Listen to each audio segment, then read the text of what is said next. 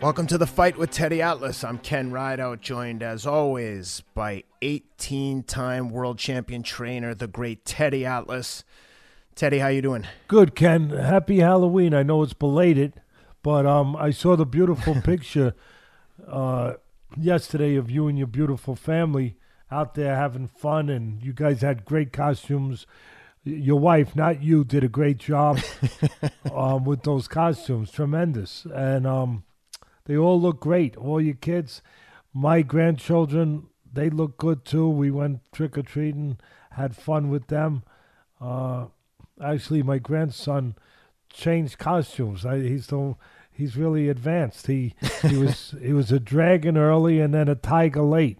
Nice. So he went into it all, and you won. Did you win for your costume? Did you win the award? As far as I'm concerned, we did. I don't think there was any official recognition. Oh, I thought there was. I thought you should have won. Thank you. I appreciate it. It's kind of like that great television sitcom. Remember The Honeymooners? Do you go back that far? Yeah, of course. Of course. With Jackie Gleason, those guys, Ed Norton. Yeah. Ed Norton, I remember. It was Halloween. They were at the dance. They were having a costume contest, and Ralph Crampton is wearing this thing that's like a human, pinball machine or something, right? Yeah. They didn't even know what he was. They thought he was like the man from the future. But anyway, it was a pinball machine. And so he was about to win. And then at the last second, who comes crashing into the party at the last second?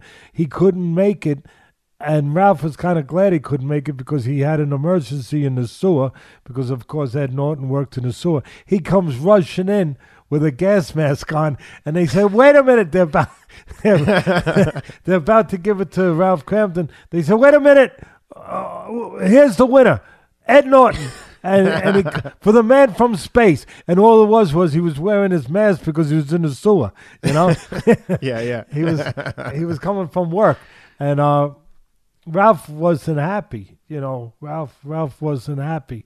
But No. I think that I think you should have, at the last second, they should have had an award.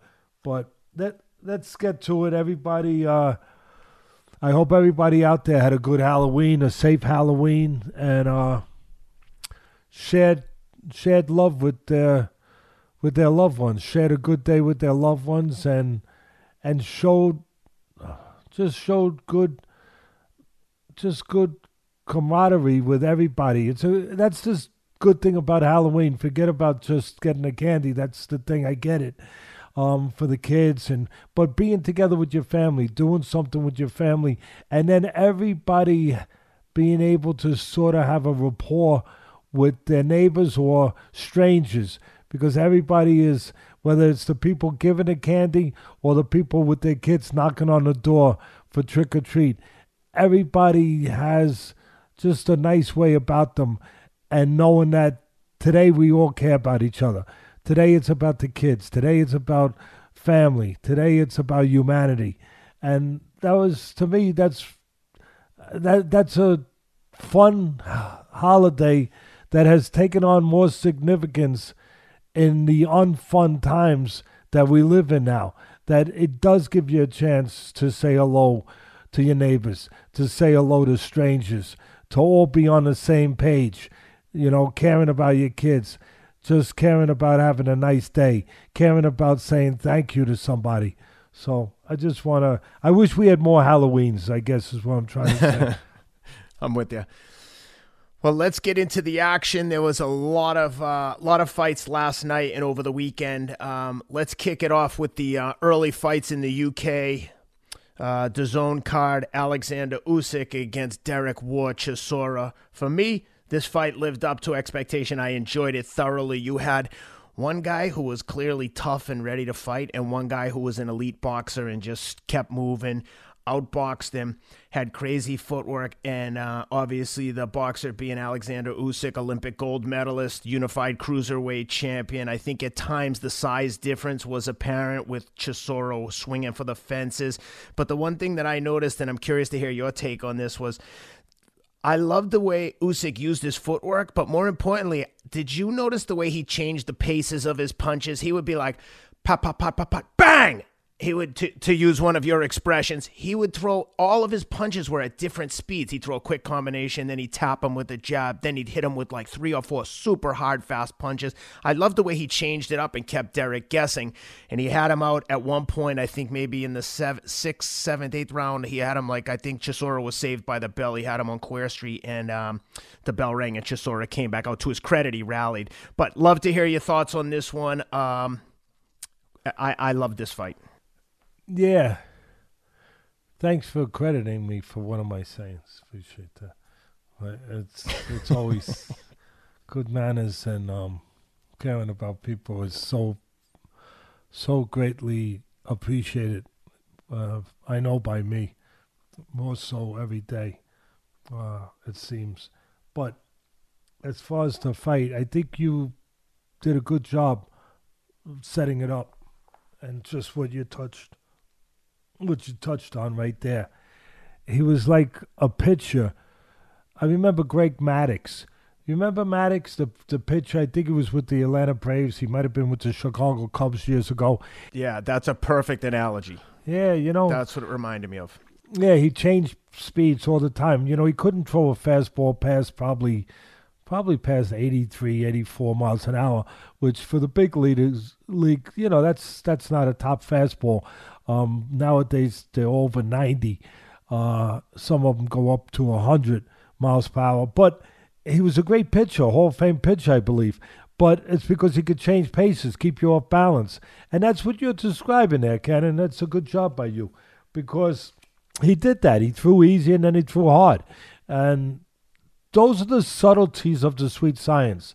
And when we predicted who was going to win for my bookie, saying who will we take, and I took, obviously, I didn't think it was a hard pick, but it turned out to be a harder fight. But I picked Usyk to win a unanimous decision. I thought he might be able to even possibly stop him late, but most likely a unanimous decision. And he almost did stop him. Yeah. Hey guys, want to take a minute to give a shout out to one of our sponsors. Full disclosure, I'm an investor in this company. I've used the product. I like it so much. I actually invested with them. PowerDot, it promotes circulation to help muscles recover quickly between fights and workouts. Relieves pain by stimulating nerves. It's an excellent rehab tool for injuries. So if you have a knee or an ankle or a shoulder injury and you want to work the muscles around the injured joint, this device basically stimulates the soft tissue around the injury, preventing you from having to put load on the injured joint. It's invaluable for recovery from injuries for sure, and it's an awesome recovery tool. Like I said, I've been using this thing for a long time. Lance Armstrong turned me on to it a couple of years ago. One of the new features is the Smart Recovery. They integrate with Strava and Apple Health, tracks your workouts, and provides customized recovery programs based on your personal activities, pulling in all the data from Apple Health and Strava. Invaluable. If you're into working out and you use those tools already, you can probably appreciate how significant that is. It guides you through each program. The app is incredibly intuitive. Athletes love this thing. It's used by some of the world's top athletes. I personally gave this to Dustin Poirier, Regis Prograis. They love it. I mean, a lot of different athletes from a lot of different sports I know have used this product successfully. Our suggestion from the fight with Teddy Atlas is that you try the Pro Bundle. You get the Duo plus 3 extra sets of pads. It stimulates 2 areas at once. Spend less to help, which will lead to you spending less time recovering. Save $25 plus an additional 20% off with the promo code ATLAS, ATLAS. Additionally, they'll give you a 30-day money-back guarantee. If you don't see results and you don't like the product in the first 30 days, send it back, no questions asked, full refund. Again, PowerDot's giving 20% off to all listeners of the with the code ATLAS. Do your body a favor, go to powerdot.com/Atlas and experience personalized muscle recovery. And I talked about the comparison with him and Holyfield, where he's got a chance to win a heavyweight title. A lot of people thought he was too small, but very similar to Holyfield coming up from cruiserweight. Both of them were the greatest cruiserweights ever. They consolidated all the cruiserweight titles. Holyfield was the greatest cruiserweight ever, and Usyk is probably number 2. And they go up, and Holyfield was able to do what most people didn't think a smaller guy could do, win a heavyweight title because of his character, his toughness, other things, his offensive abilities, his smarts. He made being a smaller guy an advantage with some of the bigger guys who were more cumbersome. And he had a great chin. And Usyk, not that you want to find out, but he found out he had a pretty good chin. But and he knew how to win. Holyfield knew how to win. Usyk knows how to win. But I said that his passageway to the heavyweight title will be through the legs if he wins it, because he's got better legs than the bigger guys. And that's where he can make up for his, if you want to call it, shortcomings with his lack of size. That's where he can, even the playing field. By having legs to move around the bigger guys, keep the bigger guys off. And the scouting report, I think, that we put forward was right on the button, that he was going to get tested this time. The first fight that he had as a heavyweight against Witherspoon, Ken, it was like a gift. I'm not knocking Witherspoon. I don't knock fighters, but I tell the truth. It was like when you go to one of these events, one of these big black tie dinners, the one you're going to tonight probably, and you go to these and they I'm socially distancing, Teddy. You know that. Oh yeah, I'm sorry. And I'm in L.A. Yes.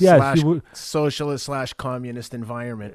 If I go outside without a mask, you would be shot on the spot. My neighbors will call the social distance police on me and be like, "We've got a man up here without a mask. Send the team. Send the troopers." No, you're right. You'd be hanging from a phone pole. You're upside down. You would. I'm just kidding. I'm just kidding. I actually love my neighbors. Most of them are on the same page, but there is a general vibe here of, if you don't wear a mask, we will kill you. Yeah, I mean, it would be. I wouldn't want that to happen at all. But where, he went into this. He went into this when he got his first heavyweight, touch of the waters, putting his foot in the waters. They did give him a easy one, okay.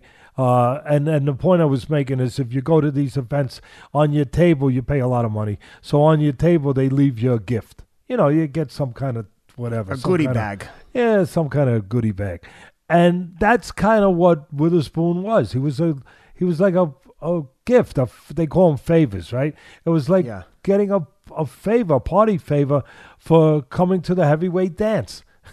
Like, okay, you showed up, you came to the heavyweight dance. We have to give you, initially for the first one, a gift, a heavyweight goodie bag.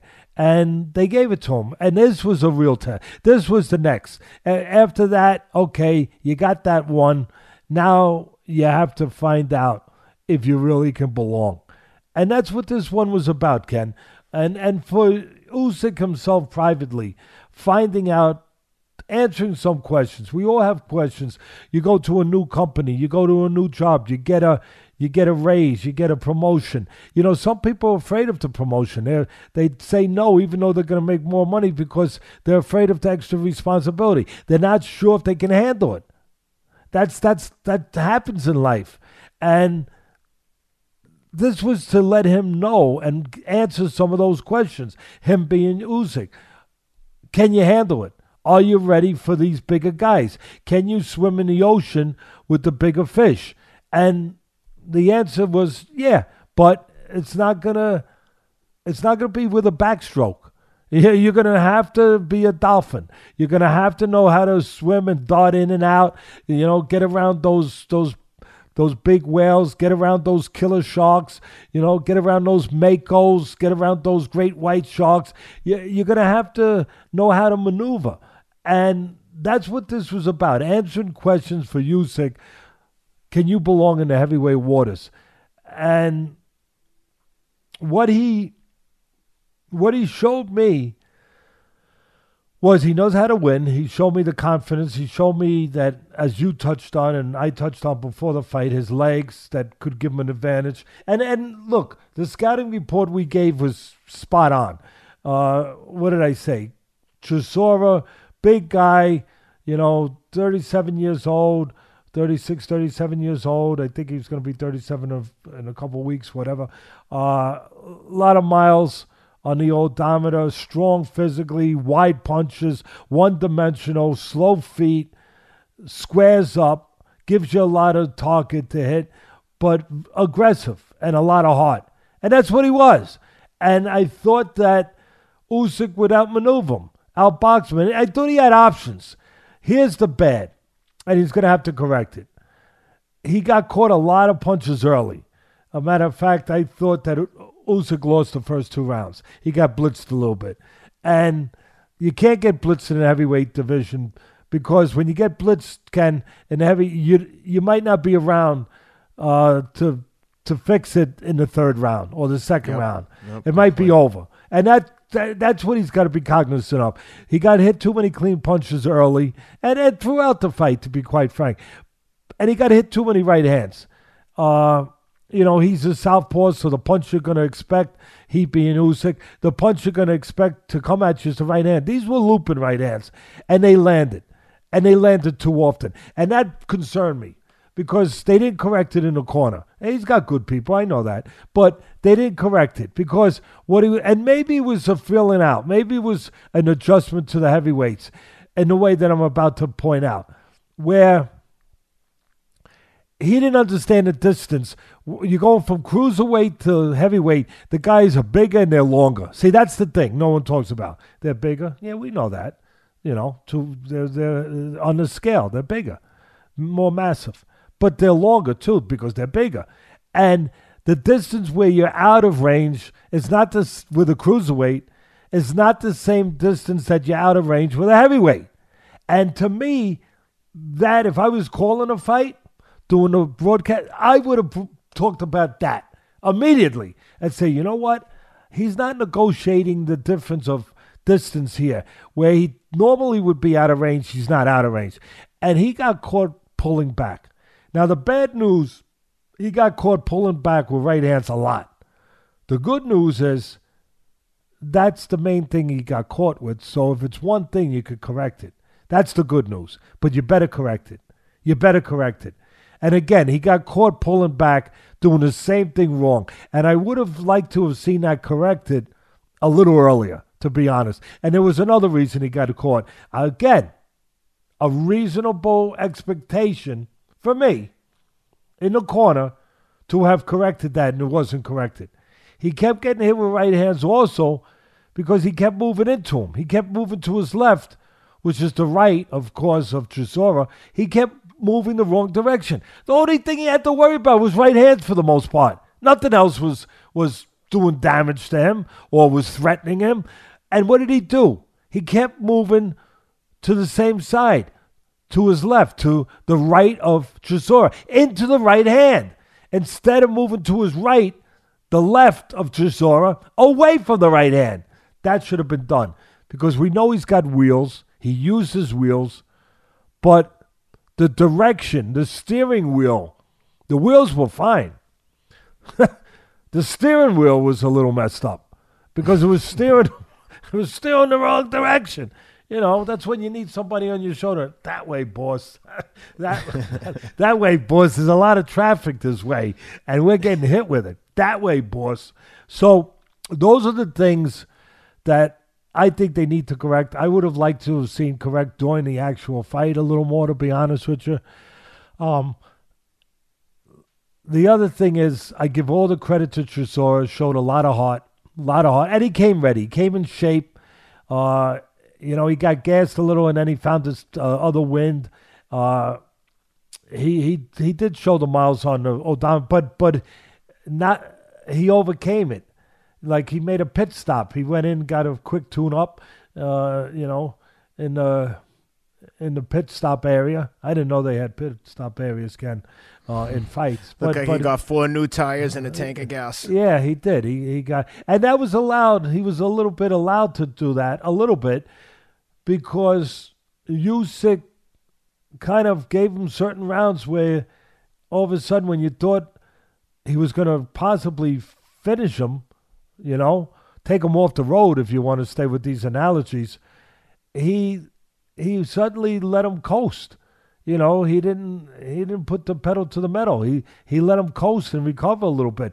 Where I thought that he made a strategic boo-boo, Usyk, was there was a spot towards the middle, late part of the fight where he didn't have to move as much anymore. I thought he was moving too much. I thought he was moving a lot and still getting caught because, again, he was pulling straight back. But I get the idea of moving. That's one of the options to fight a bigger guy, strong guy. Keep him off balance, kind of like Fury did, right? He did that with Wilder, the first fight. And keep him off balance. Then the second fight, Fury did the other thing you could do. A lot of people don't like to do it. There's more danger, they think anyway, if you don't do it right. Back him up. Back up. Because both of them are to get the same effect, the same results. What? To keep the guy from being set to punch. You keep him going backwards, he's not set. Keep him moving his feet where you're giving him angles, he's not set. Either one. Your choice how you do it. But the other options that were there for Usyk was slow down a little bit. There came a point where I'm watching, I was getting a little dizzy. And I'm saying, look, I know you got good wheels, but now it's like you're showing off. Like it's unnecessary. Some of it was unnecessary. Now it was like, settle down. You could step to the sides, but be ready to punch because it's time to be ready to punch more. Because the guy now was ready, slowing down himself, the guy being obviously Chisora, and he was looking to close the gap. We know that. He's aggressive. And the only way he was able to close the gap was if you're moving and he knows you can't punch, he's going to close the gap. Or when you settle down if you're not punching. And there were times there where all I would have told Usyk was, move your freaking hands. Move your hands. You set yourself, which he was starting to do more. And now, don't let the guy close the gap. You can hit him before he closes. The only way he closes the gap is if you don't move your hands. And just move. It's kind of like in military terms, if you watch a movie and you're watching the military side they're trying to invade the fort. And they got to go across that grassy field to get to the fort. As they go across the grassy field, it's really up to the people in the fort what's going to happen. And the people in the fort in this case was Usyk. Because the troops that were coming was Chisora. So it was just a matter, just like it is when you watch these military films, where he's got to be allowed to cross the field. If the archers with the bow and arrows release their arrows, they're not getting across the field. But if they don't release their arrows, they're getting to the fort. They're getting to the fort. And that's the way I looked at it, where I'm watching it. If I'm in the corner, I'm saying, listen, okay, now we could keep the right distance. You don't have to move as much. The guy's got to close to the gap. He's got to come across the field to the fort. Let your hands go. Let the arrows go. If you let them go, he can't close. He can't close if you let him go. And he didn't let his hands go enough. Now, look, I'm not here to make excuses. I'm here to point things out that normally might not get pointed out. That's what I'm here for. But maybe Chisora, or I meant to say Usyk, mentally, he wasn't, it's only his second fight at the heavyweight waters, right? Yep. So maybe, he wasn't ready, confident enough, ready to be sure that he could do that yet.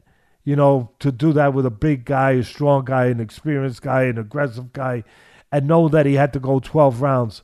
Maybe there was some stuff going on in his head, because there's always stuff going on in people's heads when you get to these levels. It's 75% mental.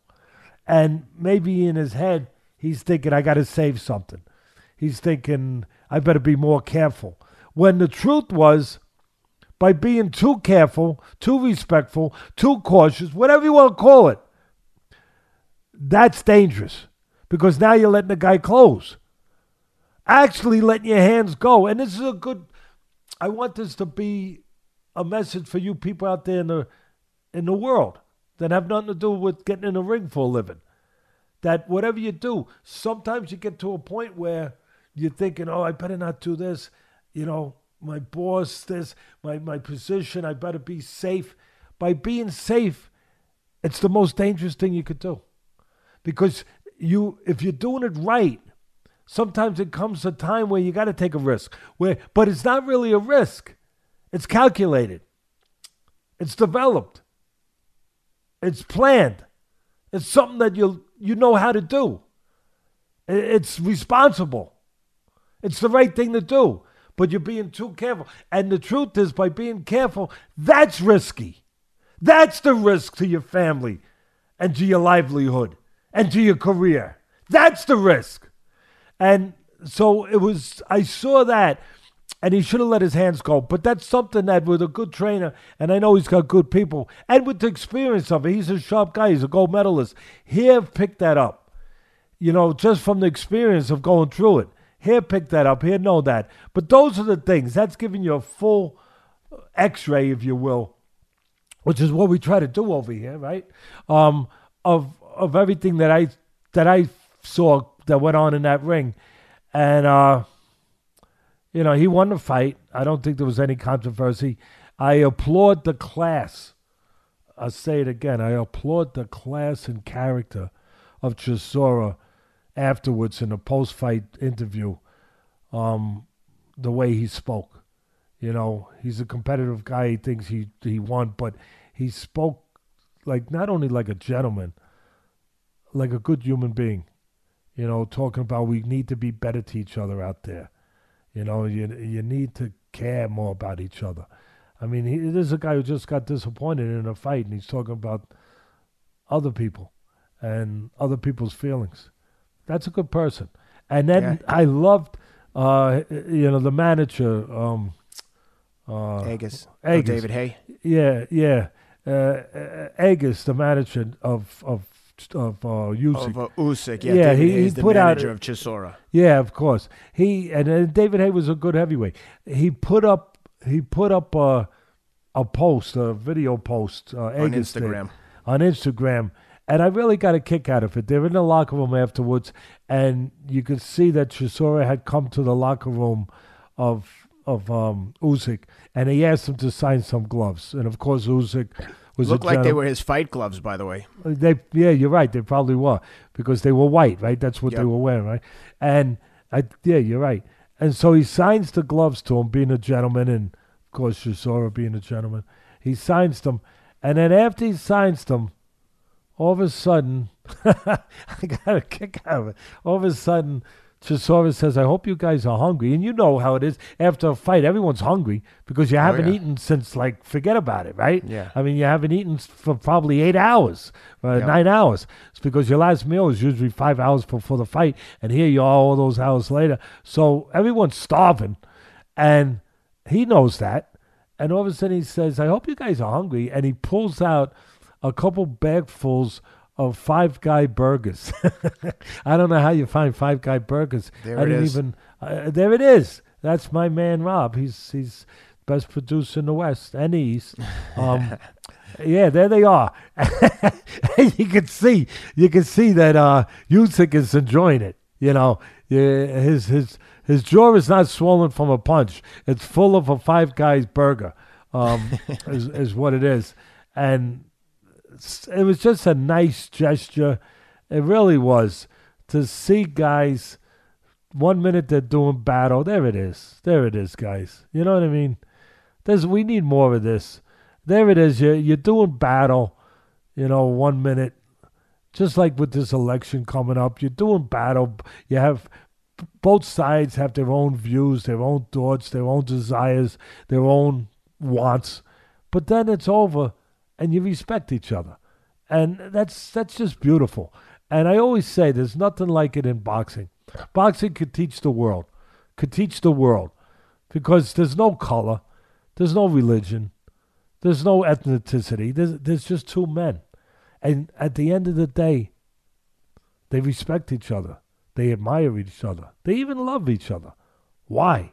When they were trying to take each other's heads off before.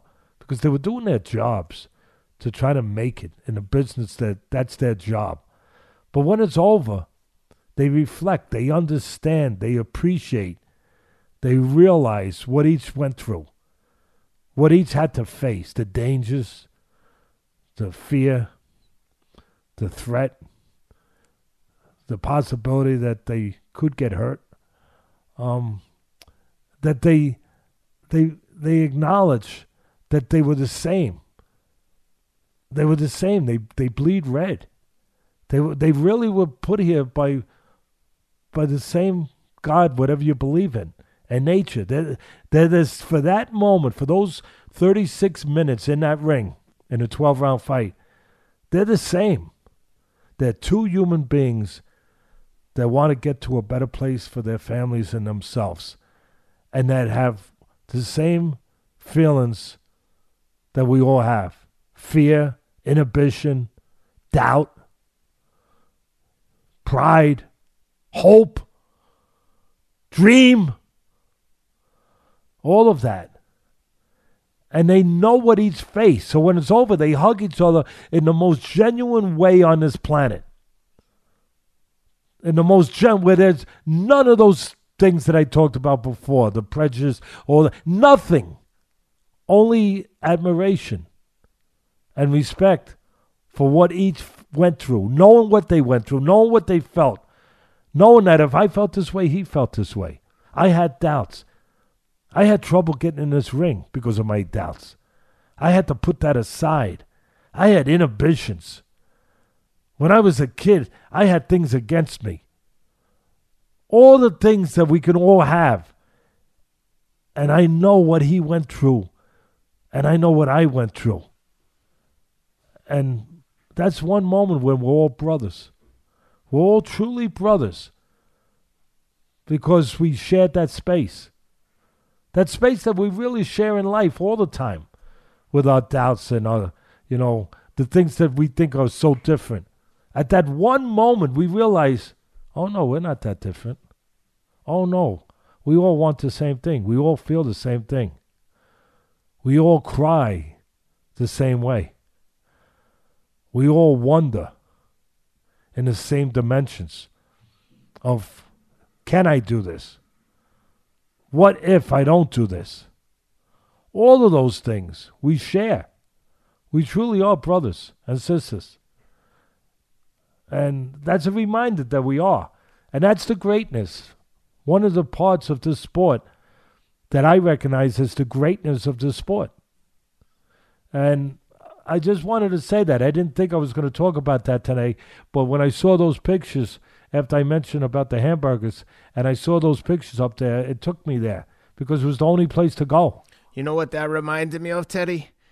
After the Vosdick-Beterbiev fight, obviously incredibly disappointing for us in Alexander Vosdick's locker room. But for those who don't know, when you win a title belt from another guy, that's his belt. It has his picture on it. And Beterbiev came in the locker room. Congratulations, blah, blah, blah. He was flying back to Russia. Obviously, he's Russian. Alex is Ukrainian. And he said, I think he said, and I'm not 100% sure, that he was going back to Russia and it was going to see Putin. And he asked Alex, would it be possible for me to take the belt and send it back to you after my trip? And obviously, the disappointment is inexplainable. Unless you've been there, it's the worst. But Alex is such a gentleman. He said, yep, you can take my belt. Just send it back when you're done with it and ship it back to me, please, which he did. But I thought that was like all the points you just made, like two gentlemen asking each other for a favor. Who the hell wants to give their belt? You've just lost the title, but you still have that belt is yours. And I just thought that was an incredibly kind gesture for Alex to let Beterbiev take his belt and go back to Russia with it. But it was the right thing to do, and credit to Alex for being the gentleman and letting him do that. But that's what I thought of when I saw Usyk and Chisora. You're on the mark, 100%. And you said it You said it the right way. I'll just finish with the fight that I still believe that Usyk. I still believe that Usyk will win a world title at heavyweight. I know that you could go the other way. You could go either way off of that, but I believe he will. I think his legs will give him that opportunity. His experience with winning, his mind, his intelligence. The one place where I think that he wouldn't have that advantage would be against Fury, to be honest. I was going to say, I was thinking the same thing. Fury is just so big and has the ability to blitz like Chisora does with the boxing ability, whereas I don't think Anthony Joshua, correct me if I'm wrong, I don't think that Joshua has that Chisora mindset to go and get you. I think he's more of a boxer like Usyk, and I think that would be of the two, Usyk has a better chance with Joshua. They said afterwards Joshua liked what he saw, and it's all posturing, but he's now the mandatory for one of the belts, maybe WBO, which Joshua holds. So it will be interesting to see what happens there.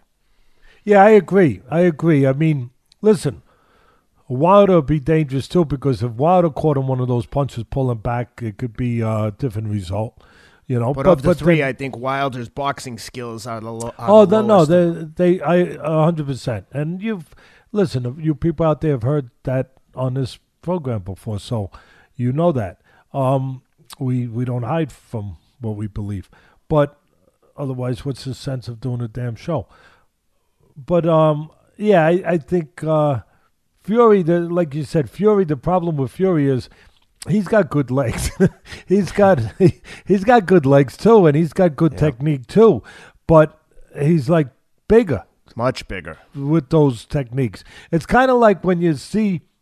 You've been through this. You played football in college, Ken. A lot of people don't realize that. And it's like you're good at a certain level. You're good at, let's just say, like at your local level, and you might be a really good player, really good. And then all of a sudden, you get a chance to go and, say, get called to give a try at, say, Ohio State or Alabama. And now you're going from your level, where you were pretty damn good, to now guys that are just as good, better. I mean, faster, better, but 10 times bigger, stronger. They're the same things, like you had all these skill levels, but now there's guys with those skill levels where you're, say, 200 pounds. There's guys with those skill levels at 260, and they got the same skill levels, and they're faster. And you're like, that's the exact difference between Division III and Division I is the speed of the game and the skill level, the skill positions, and like you said, size and speed. It's literally like everything's all the action is the same. Guys are talented, but at the next level in Division I, everyone's moving like 6 steps faster. They're like you always say about boxing. They're all good and tough, but the Division I, everyone is smart. Everyone at their position is crafty. The safety is baiting you to throw shit passes that they're going to pick off and take the other way. Whereas in Division III, the guy might not have that awareness and skill set. But you hit the nail right on the head. And I think that's the big difference with when he steps up against these, and not to say he can't, but when he steps up against these next level of huge, talented guys. And that's why they're doing it progressively, step by step, which this was the right step, to get to the next step. Yep. The right introduction, if you will, to what you're going to be dealing with. One thing I want to ask you before we get off the heavyweights, it's unfortunate we have to talk about this, but I just want to bring it up because it's been all over the news. Deontay Wilder came out, I think roughly yesterday before the fight, with an Instagram post claiming that he made about 20 different excuses, but some of the ones that stuck with me were Wilder possibly had an egg weight, which for those who don't know is a product that you hold in your hand. It's literally shaped like an egg. It's heavy, and it's, for shadow boxing, running, whatever. That he had an egg weight in his glove, that his hand wasn't fully in the glove. And just so we could put this glove crap to rest, like, Teddy, can you explain how hard it would be to put something in a glove with all the commissioners and your opponent's representative watching you get wrapped and gloved up? Yeah, well, first thing I'd do, because people expect me to, I think, to cover all bases. So I'll go back 30 years ago, whatever. Rob will tell you. Rob will be looking it up as I'm talking. But a horrible night. A night that'll live in infamy in the sport of boxing. Just terrible.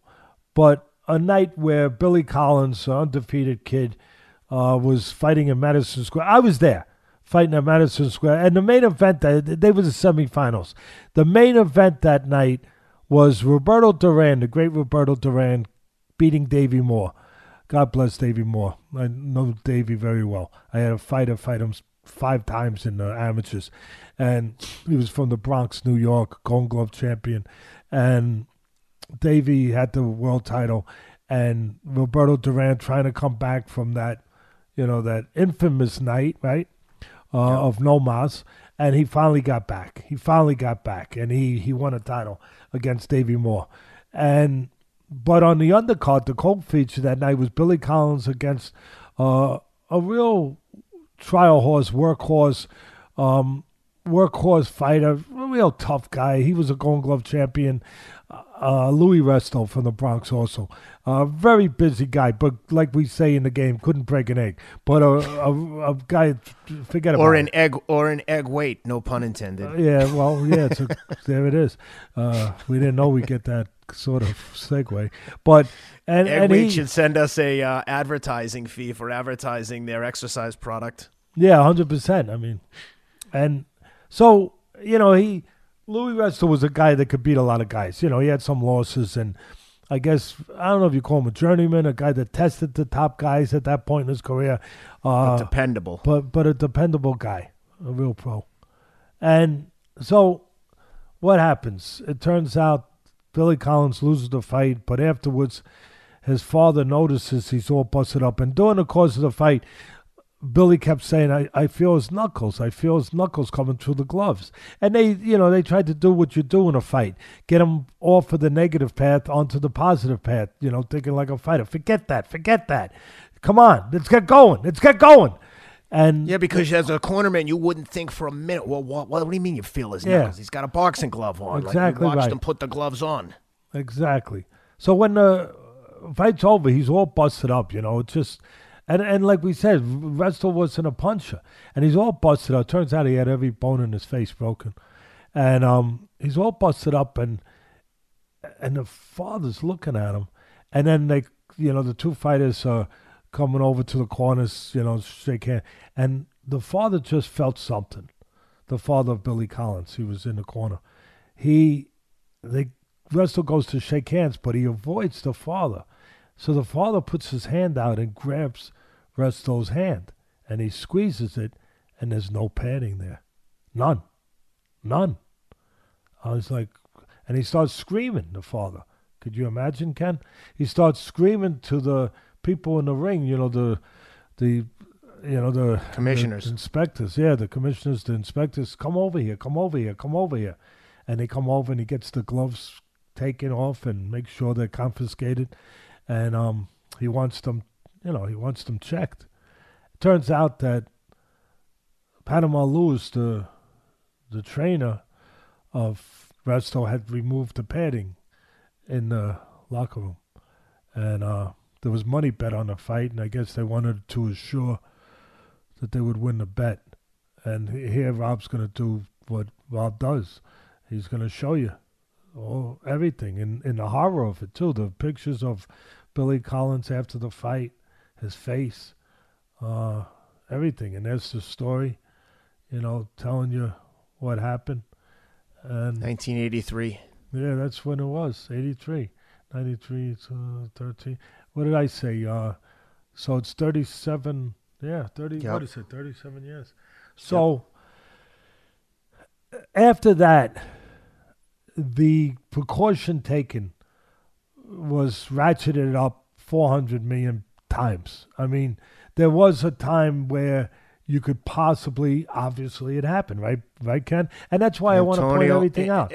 And then Antonio Margarito and his trainer after that put some kind of plaster of Paris-like substance on the wraps that when it got wet, it hardened. And did he do a number on Cotto's face? My God. And in the rematch, Cotto beat the shit out of him. I mean, pummeled him. Yeah. But the fact that that guy was even allowed to fight again, Margarito, Yeah, you're after right. doing that it's Well, it should so be pointed offensive. out that wrestler was never allowed to fight again, and neither was Panama Lewis to train, Yeah. Yep. which was the appropriate thing to do. But I'm touching all bases for the people out there just because that's what we do, and I feel that's the right thing to do. No matter what the evidence points to now, I wanted to touch all bases because there'll be people out there on the side of Wilder. Teddy, you're saying it's impossible. So I'm putting it out there that no, it did happen, but the way that the rules have changed, the way that they go about protecting against such a thing now makes it almost just about impossible because you have inspectors. You cannot, first of all, they give you the gloves when it's just before it's time to glove up. So they keep the gloves themselves, the commission, the inspectors. They keep it themselves, right? And then they give it to you just, a certain amount of time before the fight. And then they don't allow you to glove up until there's an inspector from the commission and somebody from the other corner watching.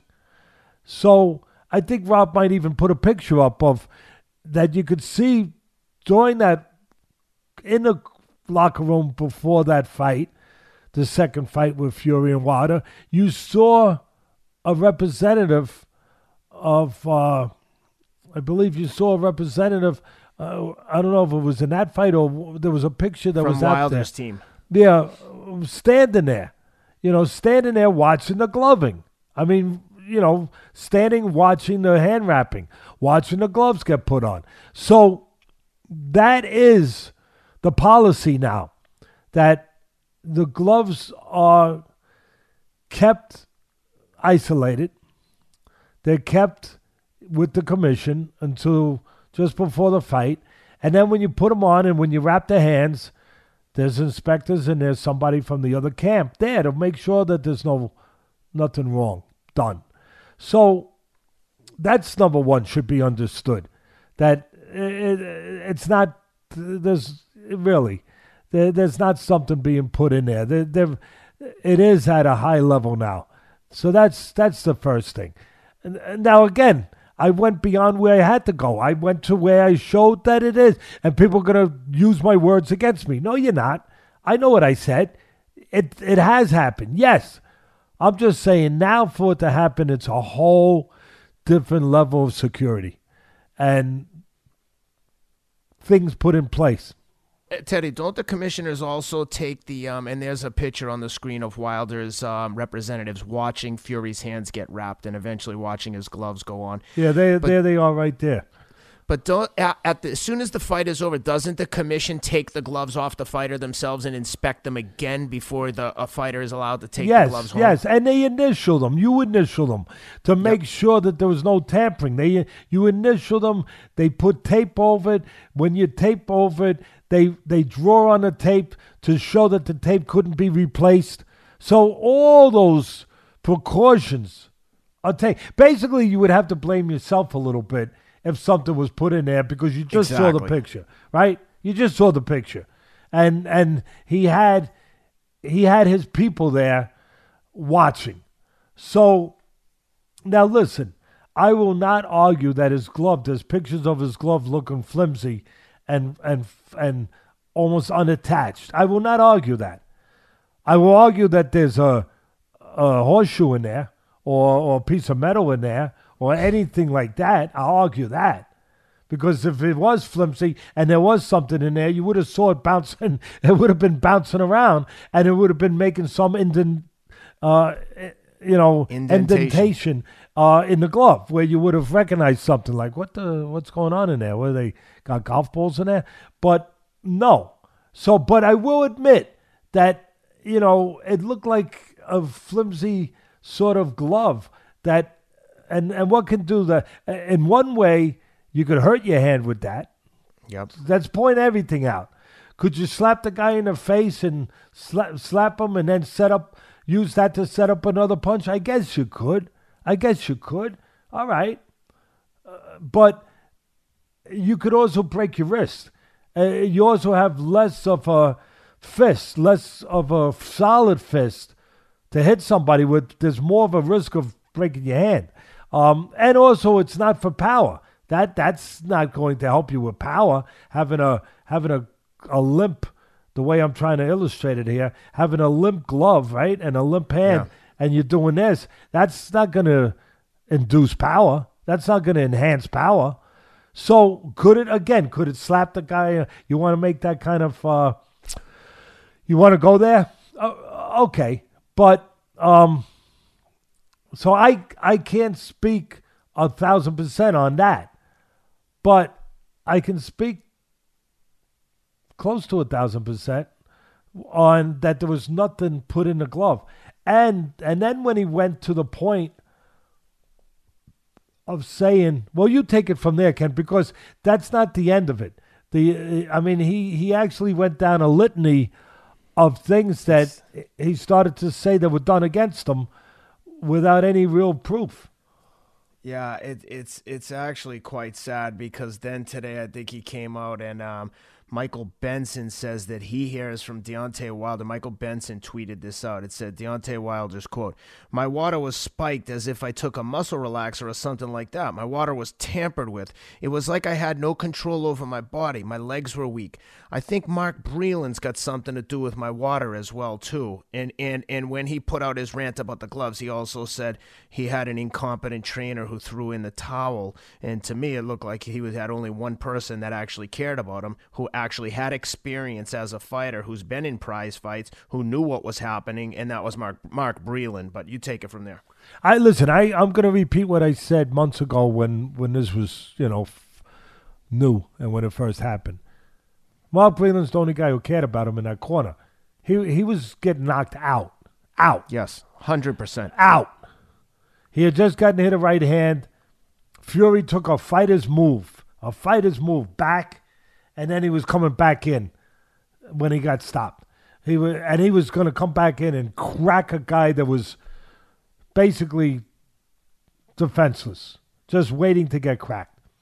So he was getting knocked out cold. Maybe they should have let it happen and see what happened, but you don't want to do that if you think a guy could get hurt. So part of the responsibility of a trainer is to get him ready to win a fight, but to make sure that he looks out for him during the course of a fight if he can't win a fight, or if he feels he can't and he's at a perilous position that he needs to be looked out for. So I take umbrage with that. I do. I know Mark Breland, over 40 years. When he was the legend of New York Golden Gloves, won about 5 of them. People actually pulled out of the gloves not to face him.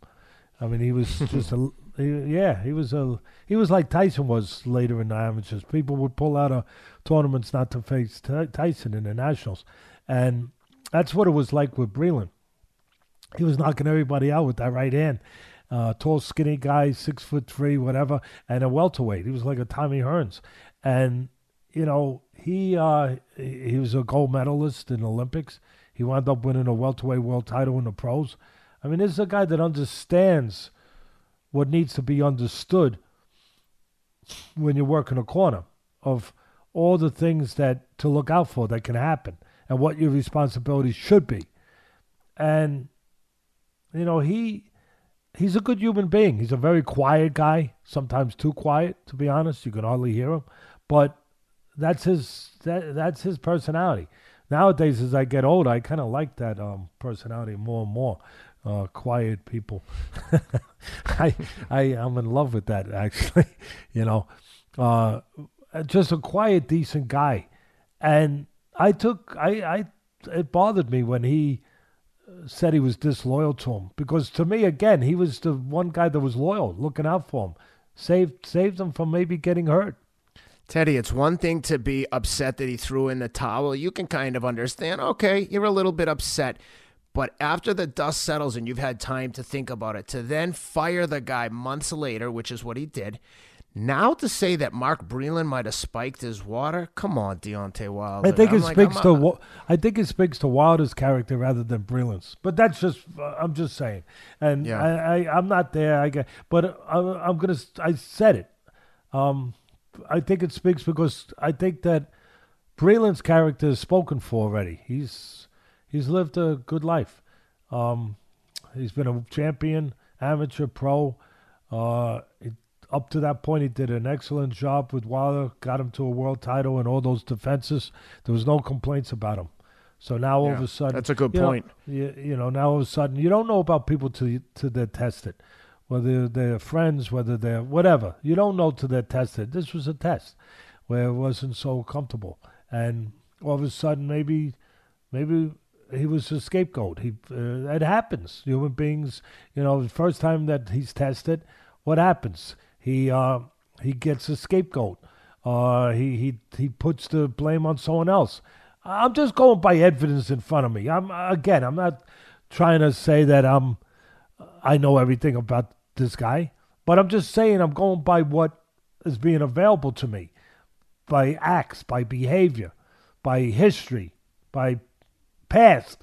So then for him to make that kind of ugly accusation that he spiked his water, that's troublesome. That's troublesome. Keep in mind, this all started, Teddy, with the heavy bodysuit, the heavy costume he wore into the round. That was the first one. I mean, that was the first thing he used as an excuse, that the bodysuit was 45 pounds, if I remember.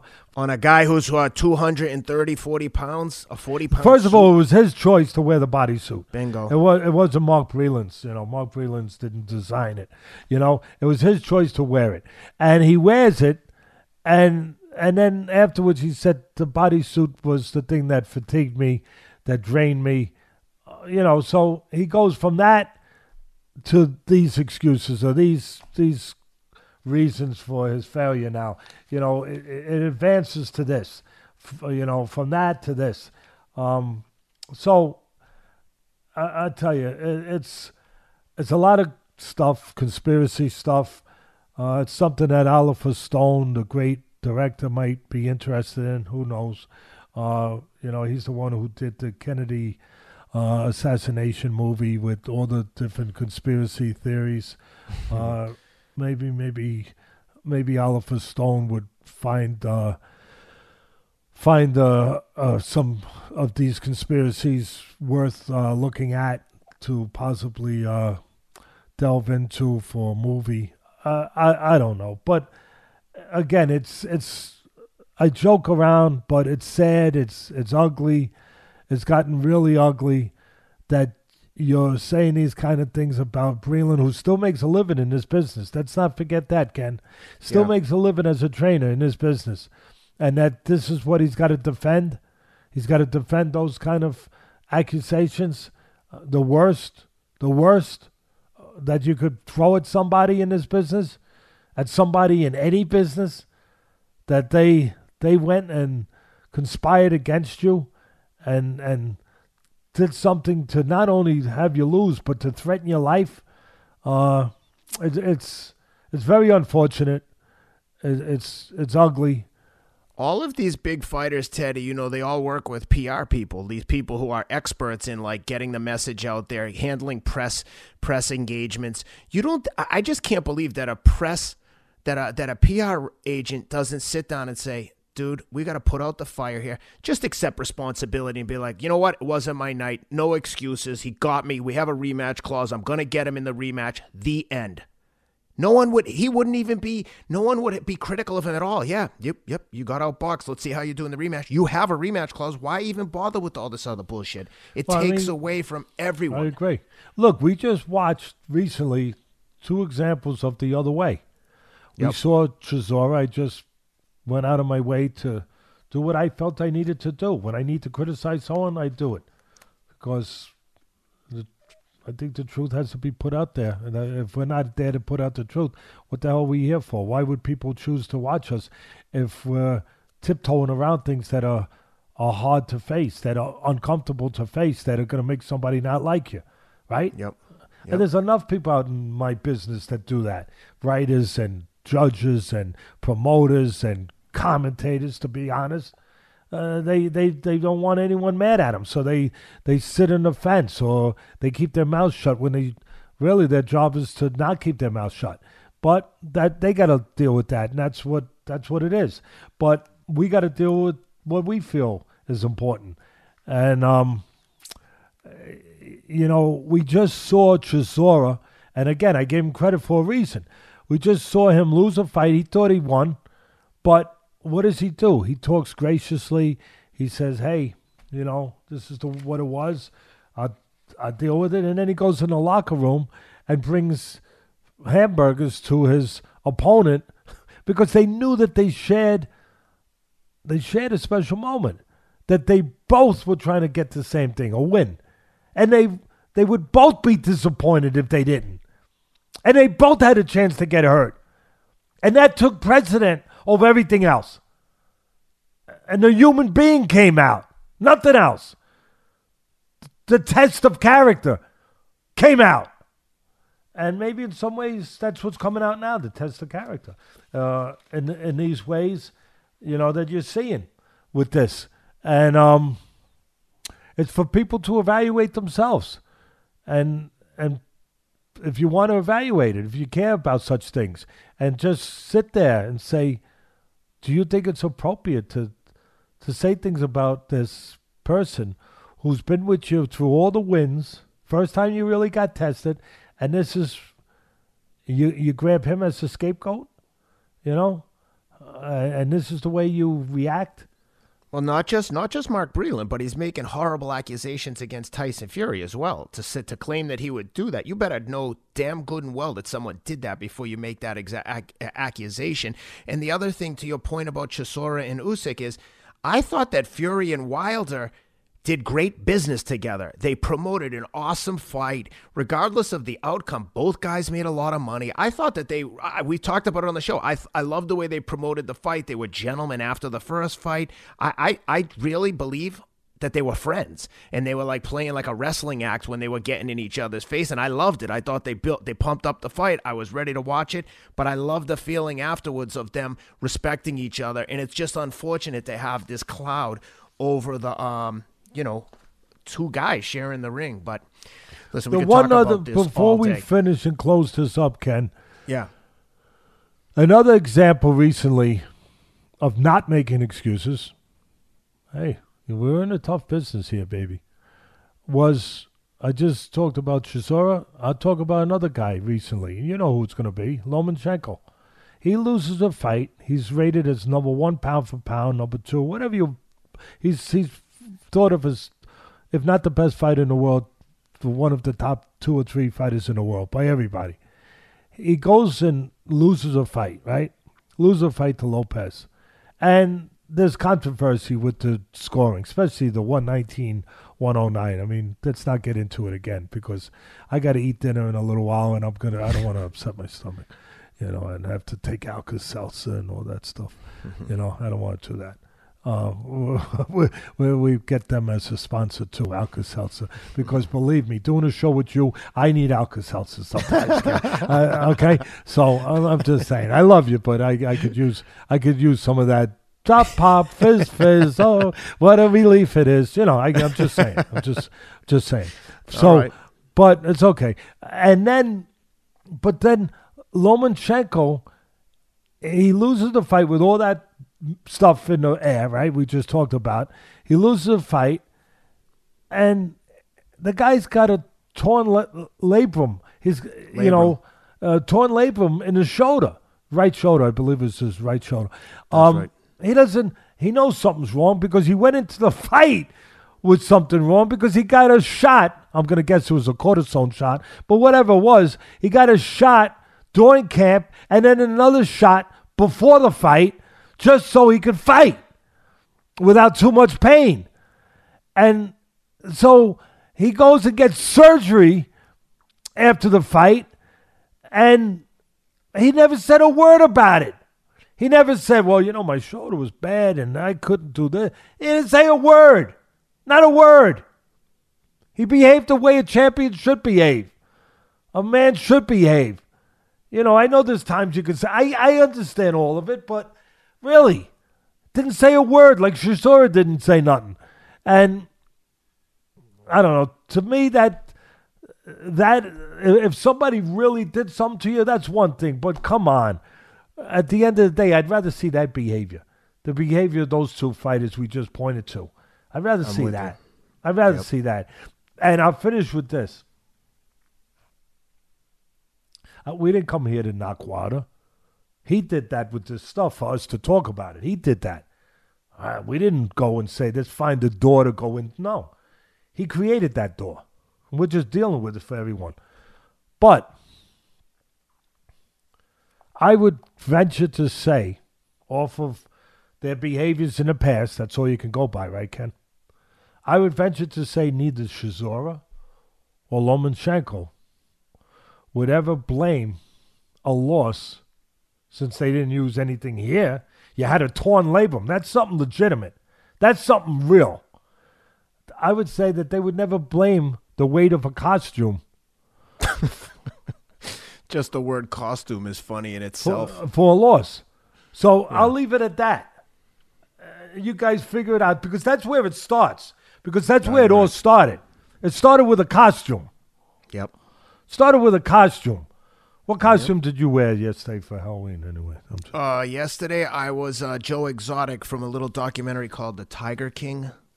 You were the Tiger King? I was the Tiger King. Yep. Wow. My dog was the Tiger, and my wife was Carol Baskin, Joe Exotic's nemesis in Tiger King. Wow. Rob is the man. Can we get a picture of your beautiful family and you up with I would love to see it. I really would. Rob typing away vigorously right now. Thank you, Rob. You're the man, because I know that our people out there would love to see this. We're over 20 million views, Ken. I feel good about that. We're over 20 and 135,000 subscribers. I just got the best fans. I want to say thank you. There it is. Oh, there it is. There's Joe Exotic, Carol Baskin with a year 2020. My daughter Tensei is a Zoom call. My oldest son Jack is the coronavirus. The youngest son Cameron is Dr. Fauci, and the middle son Luke is toilet paper. And there's one toilet paper. All right. That's a good 2020. Kid. That's a good kid. That's a good kid. Allows himself to see. That kid would never complain and start blaming somebody else. If he could allow himself to be a roll of toilet paper, that's just a good kid and a team player. And the only thing I would say, two things, because again, X-ray, right? We got X-ray. Yeah. Has Peter called you about what you did to that dog? I want Peter to come and take the dog. If they call me, I'm going to say, you know what? You're right. I do not deserve a dog. If you guys want to come and get it, I'll have her at the front door with her cage and all her food. Ken, after we put this out there with the big base we have now, they're coming. Your wife better hide the dog if she wants to keep it. Please come get her. Because they're coming. They're coming, all right? And the other thing I got to say, look, fairness, right? We look at other people, we say things. We got to be able to take it and look at ourselves, right or wrong?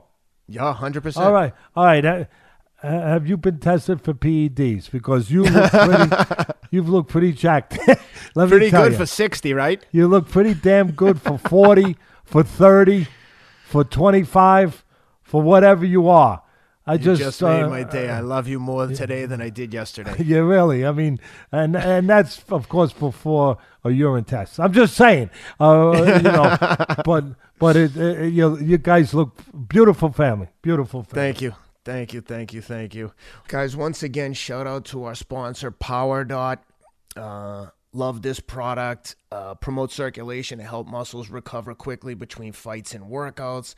Like I said, rehab from injury, relief from pain. It's really an incredible product. You've got to just go online, check them out at powerdot.com/Atlas to take advantage of the code. But when you look at the site, it will really walk you through a lot of the benefits of the product. Additionally, I have it on now. Rob's going to cut to my, I use it on my calves after long runs especially. But you can see it here, how it stimulates the muscle. So it's actually working the muscle without putting load on the joints. And I can't say enough good things about it. It's comes with a convenient travel pack. I take it with me everywhere I go. Again, they're giving 20% off to all listeners with the code ATLAS. Do your body a favor and go to powerdot.com/Atlas and experience personalized muscle recovery because it integrates with Strava and Apple Health. So if you use these apps already, it's a no-brainer in terms of your recovery. And as an additional bonus, we're going to give one in five customers that buy this product, we're going to refund your purchase price. So if you use the promo code ATLAS, buy the PowerDot unit, email us a receipt of your purchase at thefight@hithardmedia.com. Again, email us a copy of your receipt, thefight@hithardmedia.com, and we're going to refund one in every five customers that purchase this. So you're not only going to get 20% off your purchase price, you're also going to get a 20% chance to get the product for free. Again, go to powerdot.com/Atlas, ATLAS, 20% off and a 20% chance to get a free PowerDot unit. I think you'll like it. And if you don't, within 30 days, if you let us know, they'll refund your purchase price. No questions asked. Once again, powerdot.com/Atlas, ATLAS. Well, listen, let's get into we still got a lot to cover, so I hope the hardcore boxing fans appreciate this in-depth coverage because now we've got Gervonta Davis, Leo Santa Cruz. Like the first fight, I love this one. All action affair, two completely different styles. You have the punching machine of Leo Santa Cruz, who threw about 10,000 punches. He usually throws 10,000. Maybe this time he was throwing 5,000 because of that left hand of Davis was so dangerous and cocked and ready all night. And oh my God, when he landed it, I think it was in the sixth round when he stopped him. Oh, good Lord. That was one of the most vicious, dangerous looking knockouts I've seen in a long time. Knocked him out cold for a guy who's only been down once on a controversial knockdown. Leo Santa Cruz, 0 losses. Like I said, one time touched the canvas and his legs got tangled up. I think they said during the broadcast, the ref actually apologized to him after the fact because it wasn't a true knockdown. And Gervonta Davis, good Lord. I thought that Leo Santa Cruz might get it done. But, man, Tank Davis at that weight with that punching power, he only needs one, the great eraser, and he erased that consciousness. Wow. Now, you wouldn't know if you listened to our show, the preview show before the fight. We get it wrong. I had Loma. I thought Loma was going to win. So, again, I'm not hiding. I thought he was going to win that fight. I thought it was a draw. But, yeah. Okay, I got you. Lopez won. I got you. But we predicted Usyk to win a unanimous decision. And on this show, I said Davis would knock him out. He'd win a fight. But I believe I said I think he'll stop him. He'll knock him out. No, you're right. You said that. I apologize. I should have pointed that out because you did say that Davis was going to stop him. Yeah, and listen, too big, too young. He was what, 11 years younger, 25 versus what, 30, 35, 36. Yep. So either way, whatever it is, too big, too young, too strong. And I'm going to add something to my man Mayweather, the manager, and to Davis. I'm going to add something. Also too good. Let's not take the credit away. They were 25. Davis is 25. Santa Cruz is 32. Oh, 32. But a lot of miles on his odometer. A lot of miles. He's been in a lot of tough fights, a lot of wars, a lot of punches thrown, as you said. He's a punching machine. But the bottom line is too good, too. I think that's fair. It's not fair to just say too big. That's a big part of it. But he was too big. He was a lightweight with a true featherweight. But if he wasn't as good a fighter, it wouldn't have mattered. Because I took notice, nobody mentioned this, but I took notice of the costume he went in there with. It was the same Mexican costume with the colors of the Mexican flag that Mayweather wore when he fought De La Hoya. To get in his mind, to get under his skin, to be a promoter, to be an entertainer, to give himself an edge, all those things. But it was the same costume. No mistake about it, no accident. And here's the thing that was really consistent with that. that I found very interesting. And again, if I was doing the commentating, I would have said this right away. Not only did Davis wear the same costume his manager wore years earlier against De La Hoya, but he was counterpunching the way his manager did against De La Hoya. A great job. We know he was bigger. We know he was younger. We know he was the better puncher. We know he was physically stronger. We know all that. But he was better. He was smarter. He was a counterpuncher, timing punches. I mean, it was beautiful. It was doing that, too. So, keeping Santa Cruz from being aggressive. Now, Santa Cruz, in hindsight, I think as much heart as he showed, he didn't show good decision-making skills or judgment by fighting on the inside with a guy that dangerous. Sooner or later, it's going to get you. You know, you might be winning the battles, but you're going to lose the war. It was the wrong geography, right, Ken? How often do you hear me talk about boxing's all about geography? Who's in the right geography for their skill sets, for what they should be? He was in the wrong geography inside with Davis, even when he was winning in spots inside. I don't care.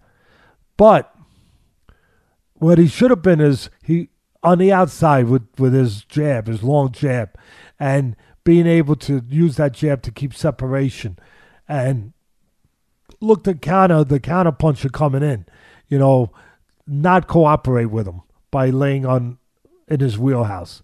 That's what he should have done. Now, I'll say this. Even if he had done that, it probably wouldn't have mattered because he didn't have enough pop, I don't think, to keep Davis from getting to where he wanted to get to anyway. Eventually, he was going to get there. And again, I was impressed with the skill sets, the technical skill sets of Davis. I could see what rubbed off on him being in camp with Mayweather. Great counterpuncher, great defensive fighter, obviously a great fighter. That time was well spent being in camp with Mayweather. Mayweather might be a really good trainer too. But so that's where it starts for me, is to point all those things out. And it was a terrific fight while it lasted. But you got the feeling, there was nothing funny about it. You got the feeling that the party was going to be over soon, you know, because you can see the strength difference and the speed. He's got good skill sets, Davis. You know, the quickness, the speed of those counter punches. And he took a lot of shots, like Leo Santa Cruz, not known as a killer with the hand, with the punching power, but he lumped him up pretty good. He landed some decent shots, and Tank absorbed them and kept moving forward. And like I always say, you know, Cruz is tough. But in this business, the sweet science, it's about being smart. You got to be tough. That's a prerequisite. You shouldn't be in the business if you're not tough. And you won't be in the business long if you're not. You'll be on the unemployment line looking for some other work somewhere in a different vocation. But the being smart separates you. And you could see that element, that trait, that quality with Davis. So I don't think there's much more for me to cover. You know, we'll make up some of the time by going shorter on this one since we went so long on the Usyk, and then, of course, mixing in what we had to mix in with the Wilder accusations.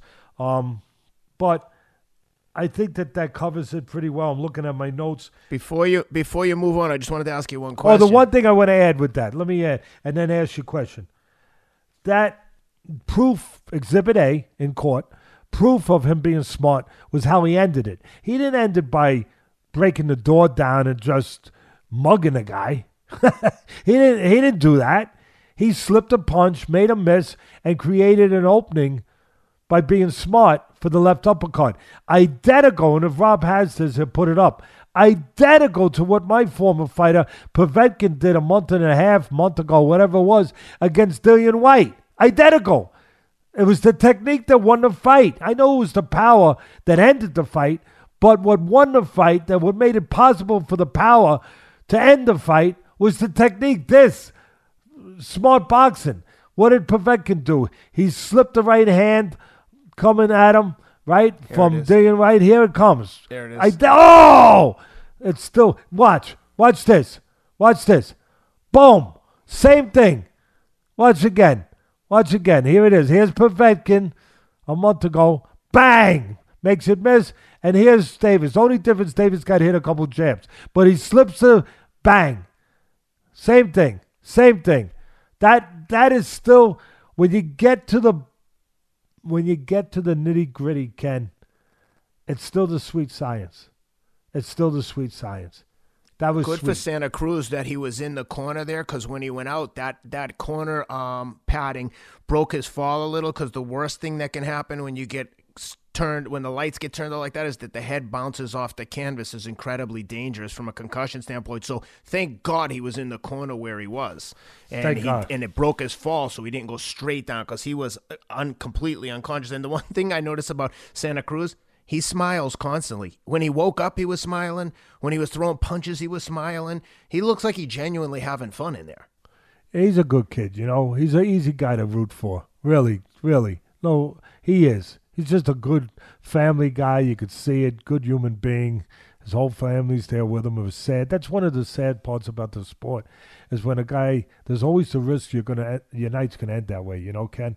Yeah. And you got your family there, and they got to see that.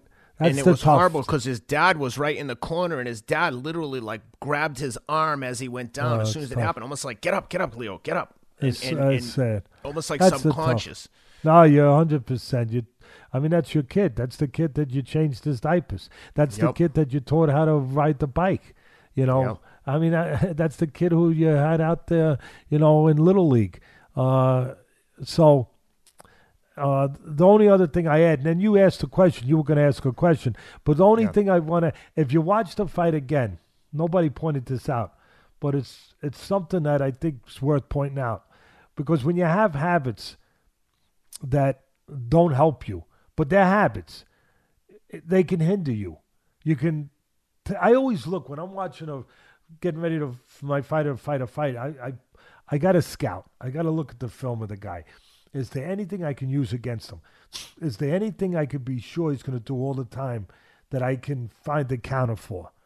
Can I find something in this film that you can count on him doing and then take advantage, being that he's going to do that, being predictable, in other words?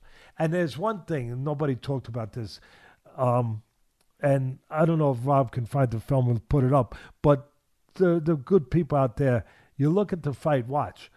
Santa Cruz has a habit, and he's always had this habit. Nobody really talks about it. I talked about it when I called his fights on ESPN, where he'll do this with his right hand. All the time. It's like a nervous twitch. And that one commentator mentioned it. I mean, he's doing it all night like this. Almost looks like something's wrong with his hand to move it like that. And when he's doing that, there's always you're busy doing this. That hand can't be thrown until it's settled. Boom. Then you can throw it. But while it's doing this, it can't be thrown. And I always said, take advantage of that. You could take it. And it didn't matter because obviously Davis had a great fight plan. He did what he had to do. But I'm just saying, if you know a guy's going to do this, just because it's a nervous habit, then when it's going like this, move to that side, because you know that this is out of play for those 2 seconds. It's out of play. Yeah. So move towards that hand and attack from there, because he's giving you an opportunity to attack when it's usually dangerous, and it's not. That's all. Yeah.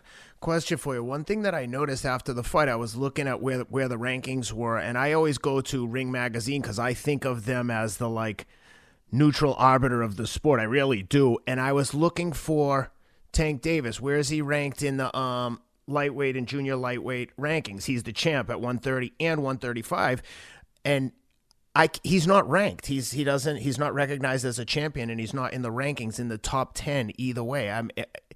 This is a legitimate question. I don't know if I'm missing something or if he's being excluded for a reason. Do you have any insight? Well, when I saw that, I flipped out, because I said, this is why the sport is losing credibility by the second. This is why it's becoming a mockery sometimes. The fighters are great. They're noble warriors. When it's a good fight, it's still great.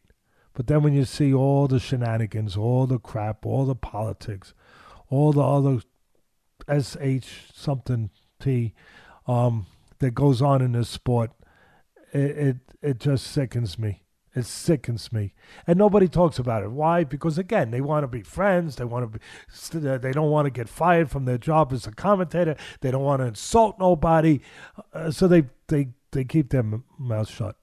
And how would they feel though if they were on the other side of it? They wouldn't feel so good if their fighter or their son or whatever was being robbed when he worked so hard to get to that place, and now he's being robbed in a fight by corrupt judges or incompetent judges, and now he's got to go back to the back of the line and face thousands of punches again to get back there, and then hope that it comes together for him the way it did that night to win the title again or whatever. I mean, that's why I get so incensed and so crazy. And I'm looking at this, what you're talking about, and here it is. And look, guys, you don't have bad eyes, by the way, guys. I know, I wish it was that simple. I really do. But look, this is recent, I can't even say it, but this is recent ratings. Look at the junior lightweights, the lightweights, the featherweights. Do you see Cruz? Do you see Davis? No. Look again, because there's got to be a mistake, right? It's impossible. This is the Ring magazine. Years ago, it was called the Bible of Boxing. It's owned by De La Hoya, by Golden Boy. This is, I mean, look at it again. Please give me an explanation. Really. And please understand why Teddy Atlas gets so upset about such things that I do. And sometimes you say, oh, why is Teddy screaming? That's why I'm screaming. Show me their names. Show me them. Because if you're a legitimate Ring magazine, if you're a legitimate tabloid, a legitimate media outlet, right, of news in this sport, and you're one of the top names, how do you not have two guys that are champions? How do you not have them in there? A guy like Cruz, who's been champion for years. A guy like Davis, who's champion, who fought on pay-per-view last night. By the way, I don't think the numbers did too well. I think they made a mistake making that pay-per-view. But I think that the performance will help him to be better as a pay-per-view fighter. I think that, yes. But forget that for a minute. Look, getting back to this. How do you call yourself a legitimate media outlet when you don't have a guy who's fought for 2 titles last night, a world champion, and another guy who's been a world champion, Cruz? You don't have their names anywhere. How? I mean, I want to put context to this, Ken. That would be like one of the NBA or the NFL outlets or the MLB outlets. Let's take the NBA. The NBA media outlets not having the Lakers listed as champions. Why? Because they don't like the owner of the Lakers. Because it's obvious there's got to be a reason somewhere that Golden Boy, we know he doesn't, or at least if you're in the business, you know he doesn't like Al Heyman. They're mortal enemies. He hates Al Heyman. So these, obviously, they were Al Heyman fighters. David's Al Heyman fighter. So is that the reason? So you don't like him? So you don't take a legitimate champion who belongs to be rated in there, and you don't rate him? How do you call yourself a legitimate news outlet and magazine? How? You can't. You're the old days of the Enquirer. You're a joke. Yeah, I said it. Yeah, I don't care about who don't like me. I don't care. Yeah, I said it. You're a joke. You made yourself a joke. Teddy Atlas and Ken Rideout didn't make you a joke. You made yourself a joke. Really, explain to me how those names are not there. Explain that to me. How are they not there? And again, that would be like if the NBA example's not good enough, I'll go to the NFL. Ken, because of Ken. And his favorite team, the New England Patriots, when they won the Super Bowl, and they're not listed in the NFL media outlets. They're not mentioned. Why?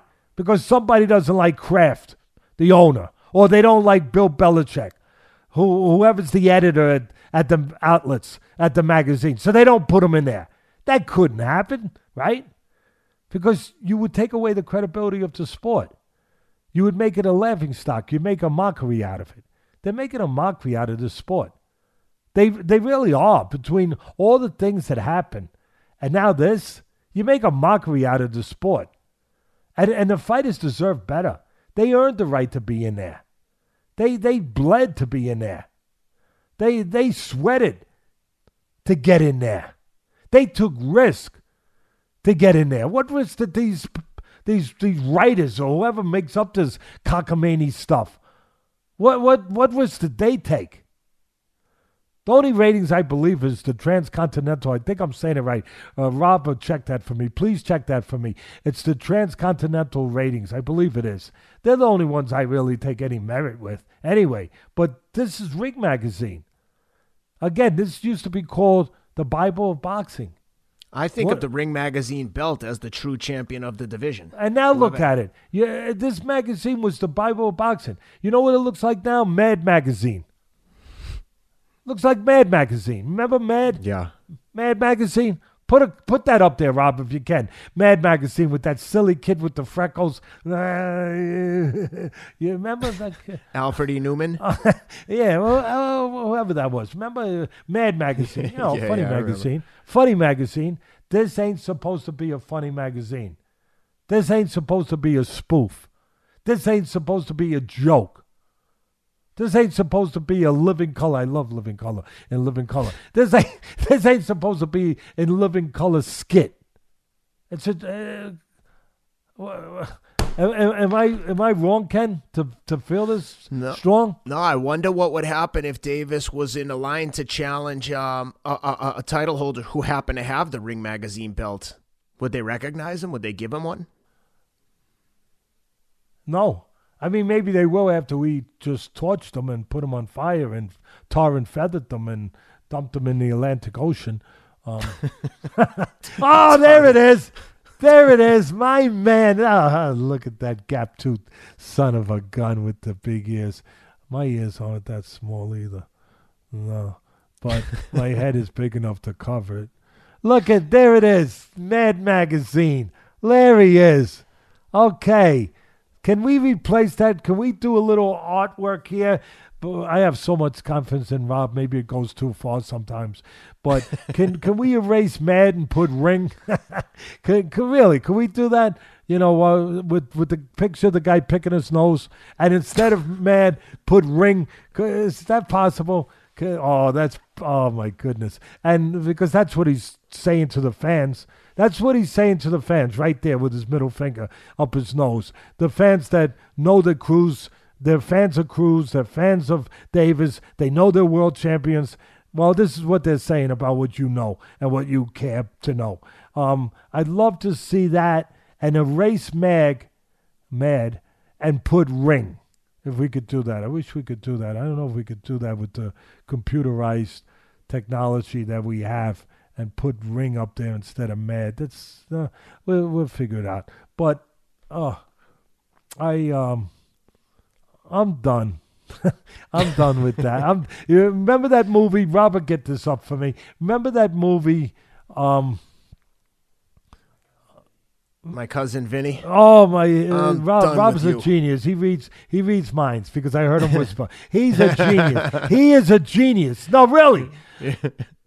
My cousin Vinny, when in the I laughed thinking about it. When in the courtroom, Joe Pesci being a lawyer for his nephew and the other guy that were accused of murder in some southern town, and he's starting to get a little hot. At first he was a mess. He was a mess. The judge was putting him in jail, throwing him out of the courtroom, everything. For contempt. For contempt. But all of a sudden he started getting good, and he got on a little run, some momentum going, and he questioned a witness, and he goes, I'm through with this one. I'm through. Instead of saying I'm done with this witness, of course he didn't do anything conventional. He said, I'm done with this one. I'm get this one out of here. Well, I'm done with Ring Magazine, and And we can move on now. I'm done with that one. Well, let's move on to a fighter that I know they like because they featured him in an animated monster cover that was actually pretty entertaining and an awesome cover. Naoya Inoue and Jason Maloney. Another good fight, man. Credit to Maloney. He took some bombs from Inoue, but Inoue was like levels better. Maloney hit him with some solid punches, but it just looked like a guy 2 weight classes lower hitting a much bigger, stronger guy. Inoue walked right through everything Maloney had to offer, and eventually he threw a perfect right hand right as Maloney moved in to do something. He's coming forward, and Inoue stepped into and hit him with a bomb right down the middle, ended the night. Maloney was game all night, tried to get up, stumbled back down. The ref waved it off. Inoue successfully defends his IBF and WBA bantamweight titles. I really like Inoue. Obviously, a lot of people do. A lot of people probably now have him 1-2 in pound for pound. But what'd you think? The monster won on Halloween. How's that? How's For that? sure. Yeah, right? yeah. For karma. Perfect. The monster. I add one thing in there before somebody else grabs it from me. I add one thing in there. I always say in the gym with my fighters, smart monster. That's what I always try. That's my ambition, my goal when I train a fighter.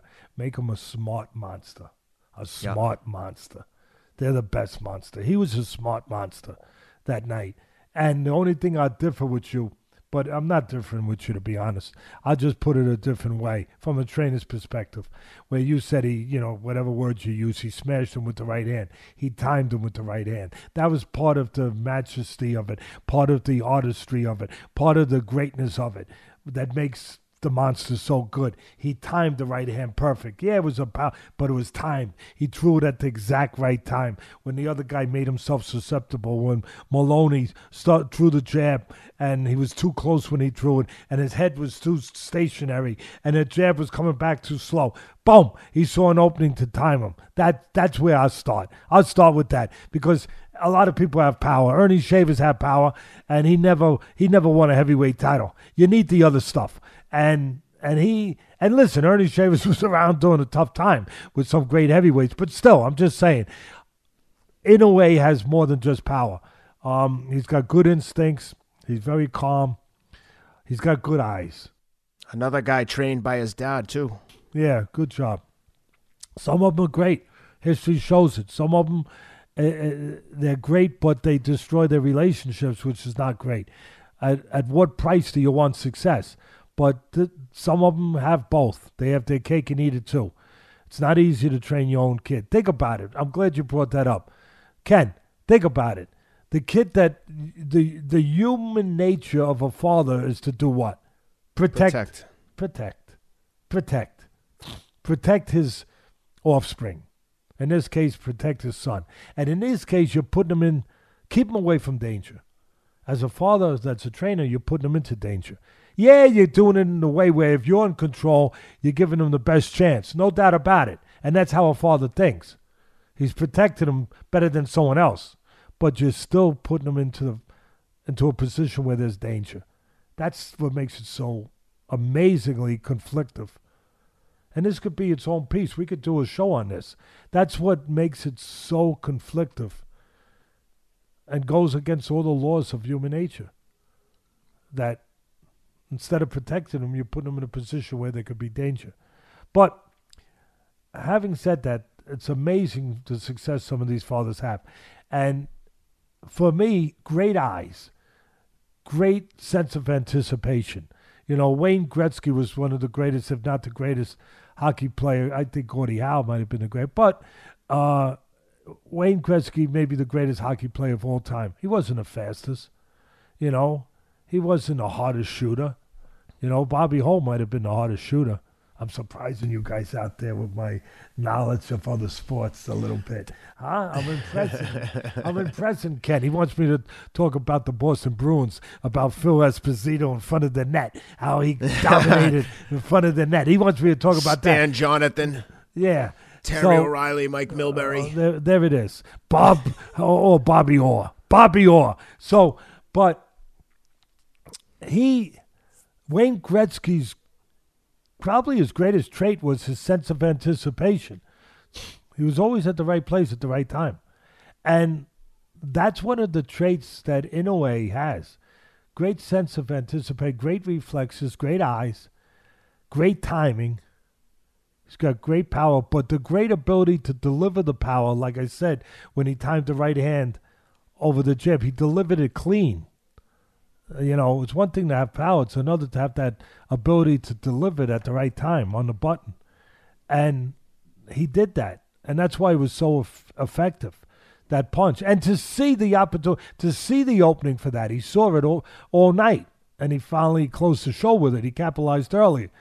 But the other attributes of, in a way, that I saw, the quick closing step. Where so quick he'll close that last 2 feet and be on you. Just real explosive with his hands, very quick with his hands, but quick with his step to close that gap. Bam! Really, really, really special. And put together combinations that are intelligent, well-placed combinations to open something up. And to use his jab well. To stabilize the guy, to keep the guy where he wants, to keep the guy from dominating him with his jab. And Maloney needed to dominate him with his jab. So what did Inoue, if he's going to win, right? Because he's not as strong as Inoue. He's got to box, use his jab. So what did Inoue do? He took his jab away with his jab. And with the right-hand counter over the jab of Maloney, where it made him hesitant about using the jab because he might get hit with the right hand. So he took it away that way. It's unbelievable. And the only thing I would improve on in a way, maybe, is sometimes he gets hit with the jab, where he could learn to throw the jab sometimes from an angle, like boom, instead of from the middle. And another thing, and listen, this is almost, it's almost ridiculous that I'm saying anything about such a great fighter. And I'm not taking on, I'm just pointing out from my eyes as a trainer. The only other thing I might add is to use a feint once in a while a little more, because he's always pressing the action. People are going to react to his feint. They're going to believe that he's throwing something. To use a feint maybe before you throw the jab, so the other guy throws the jab too soon, then you won't get hit with the jab. Then you can come in clean. Stuff like that. But I love the way, I've said it before on this show, he's got the same thing that the great Joe Louis had. He's always balanced, always in position, never out of balance, never out of position. His legs are always where they need to be, under him. His upper body's never ahead of him. No matter how good you are with punching and putting punches together upstairs, it couldn't be possible if downstairs wasn't good. His downstairs is very good. His basement, his foundation, it's very good. And as far as Maloney, listen, he's a pretty good boxer. You did a good job, Ken, with the opening. He's a pretty good boxer. But you had to be more than that with this guy, because he knows how to cut the ring down. He knows how to get in. He knows how to track you down. And you can't just be a good boxer. You have to have a little pep in your step. You have to have a little power to slow the guy down, because otherwise he's going to walk through you. And that's what he eventually did. He wasn't physically strong enough, Maloney, at the end of the day. He had the right idea to box. I mean, that's the only... I was a little confused when the commentator said he should be on the inside. Well, I was like... I was confused, because the inside was one place he had no shot. Now, I know he was getting beat on the outside because of the reasons I just think I pointed out, but the inside would have been it would have been kind of like, instead of dying by 1,000 cuts, you die right away. Maybe that's maybe that's a reason to be inside. So you die right away instead of by 1,000 cuts. Maybe. But to me, his only chance was on the outside, but even there, he didn't have a chance because he didn't have enough power to slow the guy. I know what they were saying. You had to hurt him. You had to get his respect. You had to slow him down. Well, going inside would have been kamikaze. It would have been suicide. So, anyway, but he had the right idea. He just didn't have the equipment, Maloney, to pull it off. To be able to do it. In a way, showed why I've had him for a while. My top, pound for pound. I think I got him number 3, but he showed. Obviously, he showed why he's there. Maybe the only other thing he could have done a little bit more was go to the body a little more. He did it, but you want to take air out of the tires, obviously, of a guy that's got to use his wheels if he's gonna have any chance at all. And I just want to look at my. I mean, he definitely, obviously lives up to Monster. And at the end of the day, if I'm calling the fights, you know what analogy I use? And I sent the tweet out. Rob put it up for me after the fight, Ken. Watching the fight from the beginning, I had the image of a kid. You got kids. You go to the shore, right, during the summer? Yep. I had the image of a kid at the beach, Ken, where he's trying to make a sandcastle. And every time he gets it up, he's putting the walls up. Looks nice. You know what I mean? And you come over as the father and you put a little water on it. You tighten it up a little bit. You polish it up a little bit. And every time it's starting to get put together, the water gets higher and you got to move it back. You got to, because the ocean comes up and you got to move it back. So you move it back. And then you get it set up again, and you get the mort, and you get the walls and everything, and then the water's there again. It came up high again. Yeah, and that's what it felt like watching this fight. That no matter what Maloney did, the tide kept coming in. And there was nothing to stop the tide. And eventually, it was going to do what happens to the kid's castle. It was going to wipe it out. Yep. the tide was eventually going to come in and wash it away. And sure enough, the high tide called Inoue finally came in, and it just knocked the castle down. And that's all that's that old saying, enough said. Yep. That's it. That's what that fight was. Yep.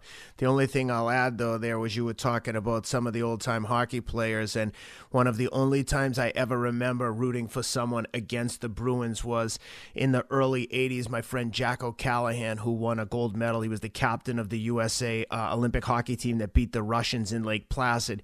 He came to the Garden in his first game ever as a pro. I forget if it was with the Devils. He played for the Blackhawks for years, but I think he might have played the Devils first. Either way, he got in a fight with Terry O'Reilly, and it was the only time I ever remember hoping that someone beat the crap out of someone from Boston, because he was literally like a neighborhood guy. Jack O'Callahan was like a local legend, hero. He was a little older than me, but we became really good friends as I got older. But, man, watching him fight with some of the old Bruins, Terry O'Reilly, Mike Milbury, he fought everyone. And he was like same size as me, maybe like 5'10", 170 when he was playing. He was just willing to get in there and fight with anyone. And it was just, oh, man, he was like my first sports hero as a kid. The greatest, anyway. I'm going to ask you a question. We'll finish on this. Maybe we'll put a contest out there, Rob, to the fans. Name the greatest fighter in the history of the NHL. I'm going to name mine. Bob Probert. All right, there you go. I'm going to name one that's going to throw you off a little bit, but because nobody would fight him. But I'm going to name one, and then let's put a thing out there. Let the fans name their greatest. Yeah, let them name their greatest National Hockey League fighter, and the winner will get a chance. Signed glove. Yeah, signed glove. I was going to say a chance to spar with Ken. All right, now here we go. You ready for mine? Yeah. Mine, Gordie Howe. Yeah, that's a good one. Because, Ken, nobody wanted to fight this guy. No. This guy was a savage. This guy was a man. He was a man. He was a man. That's beautifully said. What did he play? 5 decades? With yeah, something like that. Maybe 6. But 5 or 6 decades he played, and he played with his sons. Yep. He actually wound up playing with his sons. I mean, this is a guy. I did a fight plan in Texas. I think it was somewhere in Texas. And believe it or not, in Texas, they had a hockey team, like a minor league hockey team, something. And the guy that was I don't know if he was the coach or he just lived there. He had the most penalty minutes in the history of the National Hockey League. So we had him do the fight plan with me. We had him, we right away we said we got to get this guy, and he was glad to come over and do the fight plan with me. And great guy. Can't remember his name.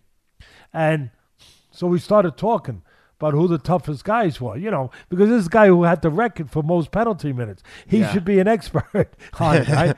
So we started talking, and he looks at me, he says, oh, there's only one guy. He said, I've been in with all of them. But there's a lot of great ones. You remember the guy from Philly was the big bully Schultz? Remember him? Oh, of course, Dave Killer Schultz. Yeah, I mean, he would, and he would, he was there, and you had these different guys. But big mustache and afro. Yeah. But he said, oh, there's only one guy, Gordie Howe. Mm-hmm. He said, matter of fact, he said, towards the end of his career, I got to play with him, and I made a mistake. Forget about what he does with his fist. He said, I made a mistake. What a savage guy. No playing around with this guy.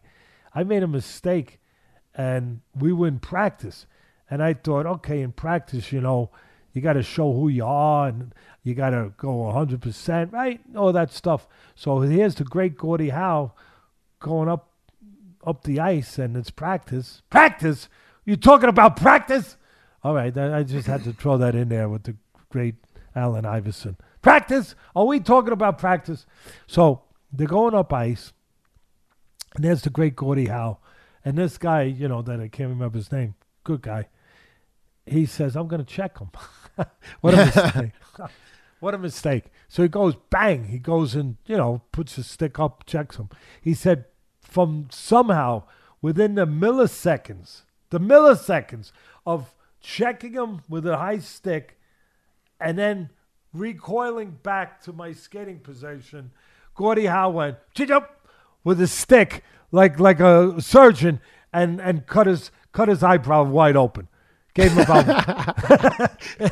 about 35 stitches. Like Zorro. Well, you know what they call a Gordie Howe hat trick? If you score a goal, get an assist, and get in a fight in the same game, you get a Gordie Howe hat trick. Hey, one quick thing before we go, I'll tell you a funny story. When I was playing college hockey, because I played football and hockey in college, one of the really skilled player that I played with at Framingham State, he went down and tried out for the East Coast League. So in the summer, he came back and he was skating with us, and I said, hey, how was the camp and stuff? And he's like, yeah, it wasn't for me. And this kid was really good. I said, what happened? But he wasn't a tough guy, wasn't a fighter.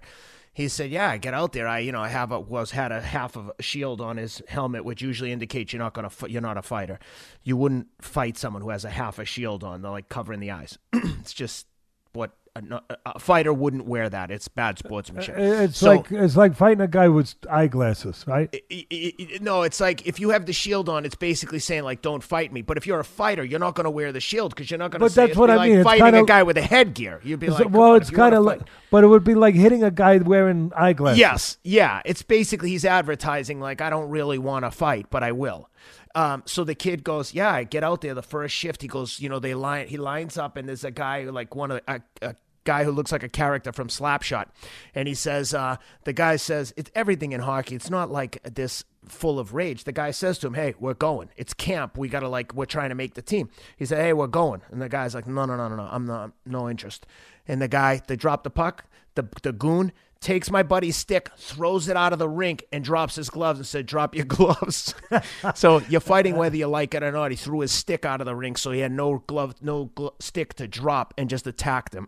And that's when he decided, like, I don't think I want to play in this league.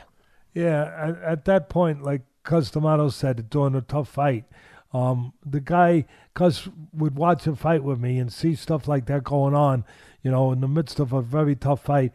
And he turned to me and said, Teddy Atlas, right about now, he's thinking about another line of work. Yep. That's it. So what's next, partner? All right.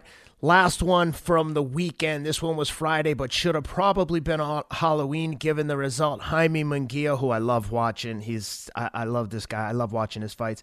He's in there with Turiano Johnson, steady veteran. And at some point in the fight, I forget the round, I apologize, Jaime Munguia hits him with an uppercut. And when they showed the slow-mo, it split Johnson's lip halfway up to his nose, and you could just see pieces of flesh flying through the air in the super slow-mo. The crazy thing is, it was horrible. Not as bad as Alistair Overeem in the UFC recently, but it was horrible. And the ref came over and took a look at it. There was 20 seconds left in the round, and the ref was like, "Nah, you're good. Let's keep going. Finish the round." I mean, it looked like, it was a perfect image of a Halloween horror mask. And then once he got back to the corner, the doctor came in and was like, "No, this fight's over." I mean, it was horrible. I know you had a chance to see it. What do you think? Well, and no, Rob I will get agree a picture with you. of it, I'm sure. No, that's a good. Yeah, he will. It's pretty graphic. Very graphic. If you haven't eaten yet, maybe you might want to eat first. Wait, just wait a little while, because it could be one of those Alka-Seltzer moments that we talked about earlier. But I think you jumped into it the perfect way, Ken. Why you got a cut like that? It's already been decided that it came from a punch, so it's not like it's going to go to the scorecards. See, I'm being fair again. I want to point everything out. If it was still a chance to go to the scorecards, let them finish the round, because that last 20 seconds might win the round where he need that to finish the scorecards to see who won. But it wasn't going to the scorecards because it wasn't from a headbutt or an accidental, headbutt or whatever, or an elbow, whatever.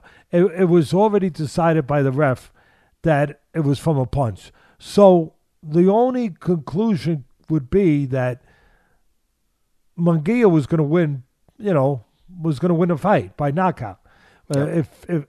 So when you see that, now I know some people say, well, you had 20 seconds left to knock out, for Johnson to knock him out. All right, I'm with you. But when you see the severity of this cut, I think that it's your responsibility at that point with 20 seconds left. And this guy, it could get worse because he's getting hit with uppercuts, which is what caused the cut to begin with, and he's walking straight into uppercuts all night, and he hasn't changed. With 20 seconds left, I don't know. I scratched my head a little bit, just a little bit. It's not one of the big head scratches over here, but we have some big ones. But with all the stuff about looking out for the safety of the fighter and fights that are stopped too soon sometimes, and we're looking out for and for all that stuff, this is a time where it's right there for you to look out for the fighter with that kind of cut. 20 seconds left. I mean, you're going to see it now what I'm talking about, guys. There it is. There it is. On the right-hand side. My right-hand side, anyway. And Yep. it's pretty damn bad. And it could get worse with another uppercut. I don't know. I don't know about letting it go those last 20 seconds. But here's what I saw in the fight.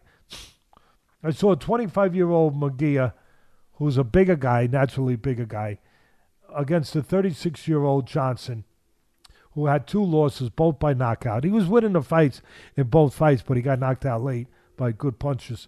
And Johnson's a southpaw. Well, actually, he switches.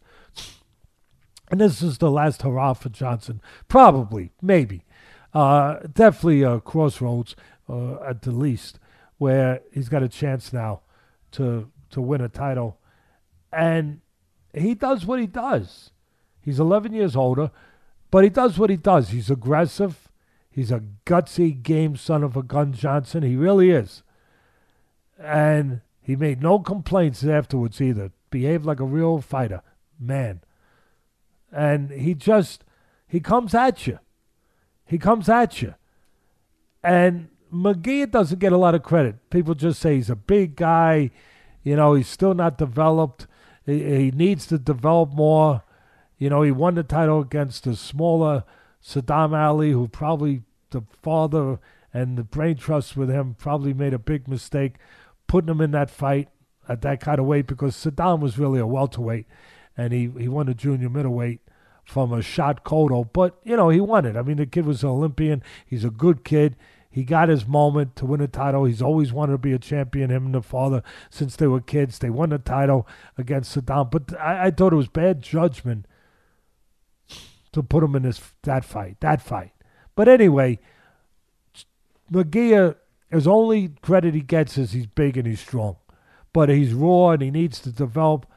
I saw development in that fight that I don't think that the commentators gave him enough credit. Where I saw in that fight where he showed a dimension he never showed. He's supposed to be a one-dimensional guy. Well, Johnson was one-dimensional all night.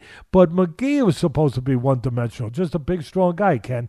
But he showed a ability to adapt and adjust and show another dimension. Suddenly, because the other guy was coming at him, he started to box. He started to step back. He started to create room, something he never showed a propensity to do before. He started to step back, create room, and he had enough intelligence and instinctual intelligence, innate intelligence, whatever, to say, let me take advantage of this guy being predictable and catch him coming in. And he stepped back, and sure enough, he says, the guy is shorter than me. He's coming in, leaning a little. Let me start using an uppercut. Bang! Bang! And he's catching him. He showed an ability to adapt, to show another dimension. I liked it. He's not perfect. He's got a long way to go. Early on, he lost some rounds because Johnson pressed him, got inside, hit him. He really blitzed him early on. He better pick up his defense and build it. Oh, he better. And an ability to pick it up early because he'll get blitzed by someone the way he blitzed Saddam Ali in his fight to win the title. But I'm just saying. But early on, when he was on the inside, Johnson was hitting him a lot of right hands because, and if I'll just throw out this little, I'm looking to help somebody if I can. If it don't, it don't. But they're doing a job. They got him to world title. I'm not in any way challenging that. I'm just saying one thing that he's got to correct is he was getting hit with right hands. Why? Because he was laying his head on the right side where you're in the alleyway of the right hand. If you lay your head over here, right hand could come. But if you lay your head on the left, you're outside the right hand. Here, you're in position to get hit with the right hand. So he should finish his head on the left, not on the right side. That would be one thing that would have helped him avoid some of those right hands. But having said that, he made the adjustments. He started backing up, giving himself room. You know that old saying, give the guy enough rope to hang himself. That's what he did. He gave Johnson enough rope to hang himself, and he started timing. The thing that confused me a little bit was the commentators were giving Johnson, his trainer, a lot of credit. They were saying, oh, that's fine. Good. They were saying, oh, what a game plan. It was okay. It was good. But to me, it wasn't a game plan to be aggressive. It was just what Johnson does. Yeah. That's what Johnson does. That would be like saying, give that snake over there credit for crawling. Last I checked, snakes crawl. Ken? Yeah. Okay, snakes crawl. So to say I'm going to give credit to Johnson for being that's what he does. But the one thing they didn't point out was give credit to Munguia that he was predictable being aggressive. Give him credit for realizing he could catch him with uppercuts and he needed room. And one other thing, if you're giving him credit for such a good game plan, right? Well, the game plan had a little flaw in it because part of the game plan should have been not to get hit with the uppercut. That should have been part of a good game plan. That's fair. But that's how I call fights. Yeah. Maybe I'm too critical.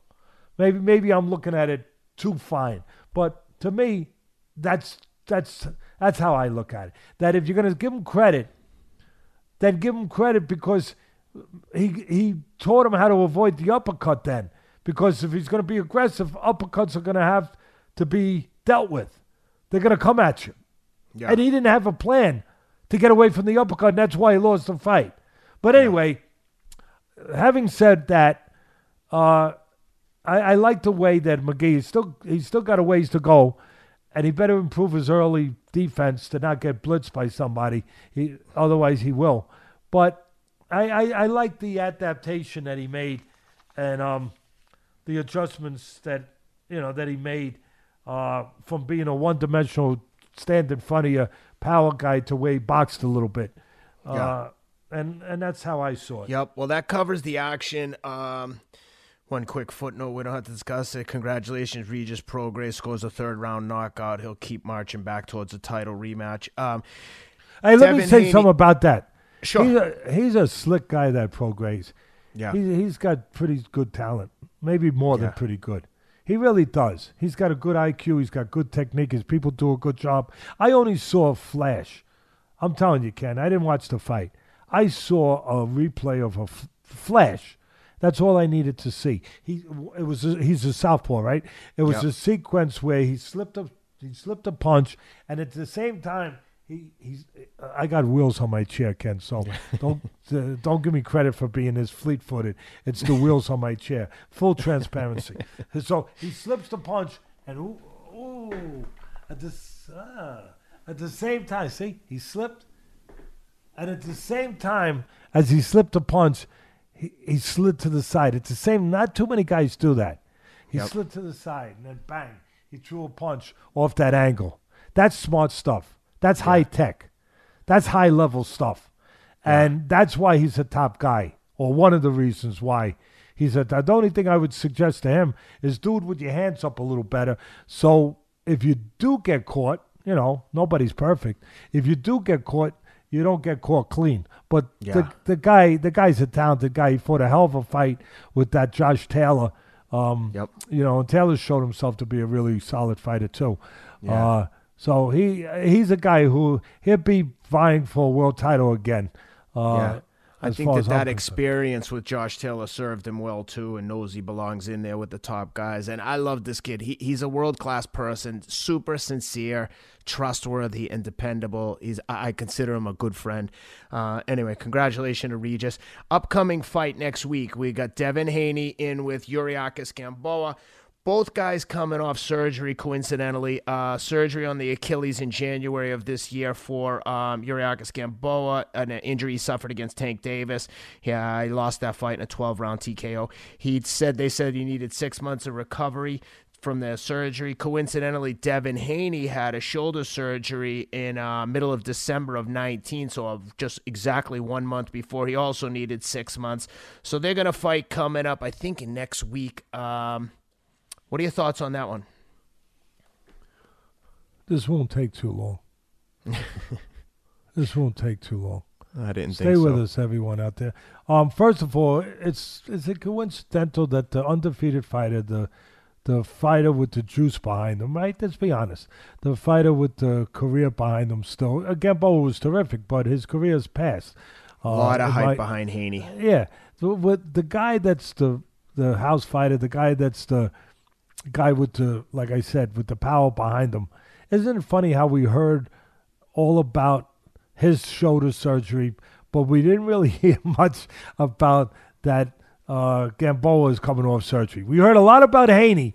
He's coming off surgery, but we never heard about his opponent was also coming. But we make sure that you do hear it, okay? So here it is.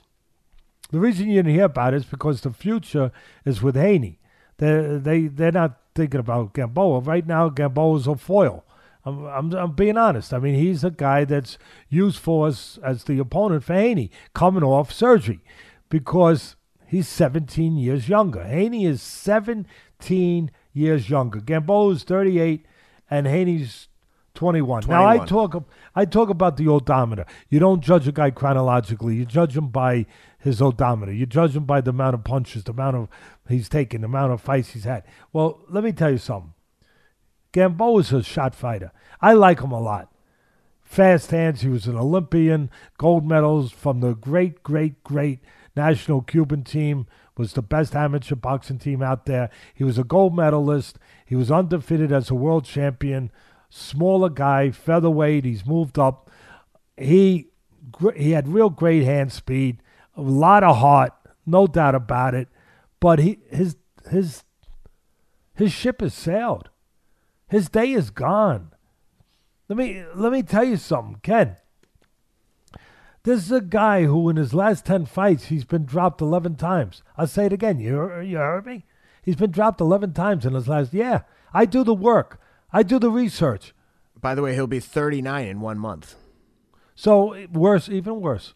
So here's a guy who his chin is not dependable. His heart is, but it's not dependable. He's coming off surgery. His last fight, he hung in there, showed a lot of heart with Davis. Davis didn't look good that night. Gervonta Davis. But he got stopped in the 12th round. He was on the floor 3 times. And he got hurt. So give him a lot of credit. He hurt his leg. Somehow he got to the 12th round. Part of it was the way Davis didn't look, and part of it was because of the heart of Gamboa. But we're here to give you to give you really what it is that you need to be given in the breakdown of a fight. And I mean, we're like Howard Cosell was years ago, saying it like it is, telling it like it is. And at the end of the day, there's no real mystery about why, and other people do it, but why Haney's people are picking Gamboa as their fight back after a year off and surgery, and making it, well, I won't even say the last part, but there's no mystery about why they're making it, because when you're coming back from that, you want a safe fight. Here's the problem, where it gets a little dicey. Okay, everyone does that. So they found a safe fight, but usually it's not a safe fight for a world title challenge. Usually it's a safe fight. You come back in a 10-rounder, you do it off TV, whatever, and you get that safe fight. Now you're ready to go. Everything's good. All systems go, Captain. Yes, sir. We're good. Shoulder's still there. Yes, sir. And you do it that way. But usually you're not arrogant or risky enough to come back in a world title. Well, you could be arrogant, and you could be what it looks to be risky, coming back in a world title fight as your first fight back when you know that you have a guy that is not a risk, a safe fight. It's not supposed to be a safe fight in a world title fight. That's the thing. And I'm just saying to the people out there that look to us for a little bit, we're not always right, but a little bit of, whether it's to call my bookie or whether it's just to argue with their friends, their family, pick who they want to pick, it's going to be or make a decision whether or not they want to watch the fight. I don't think it's going to be competitive, okay? Am I trying to hurt anyone's promotion? No, I'm doing what I do every day I do this. Saying what I believe.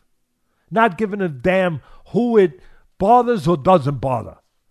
Just that it's what the fans should hear. That's all. I don't think it can be a competitive fight.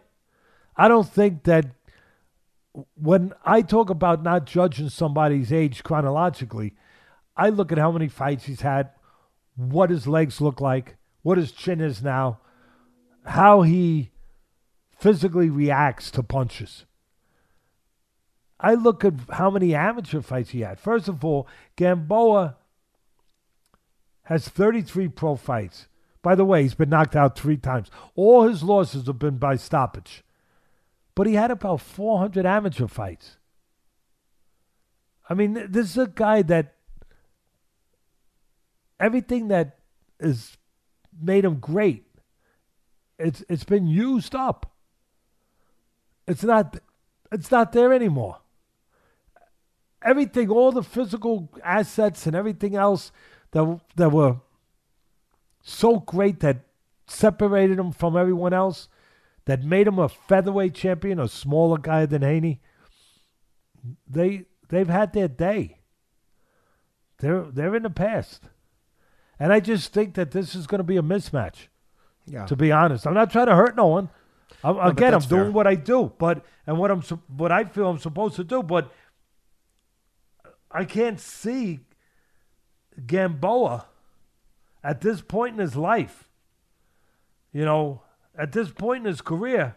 And not only I see this, Haney's people see it. Why do you think they're taking him? That's why they're taking him.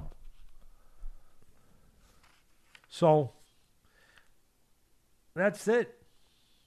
Well, I just think that the finish I'll put on it is I think that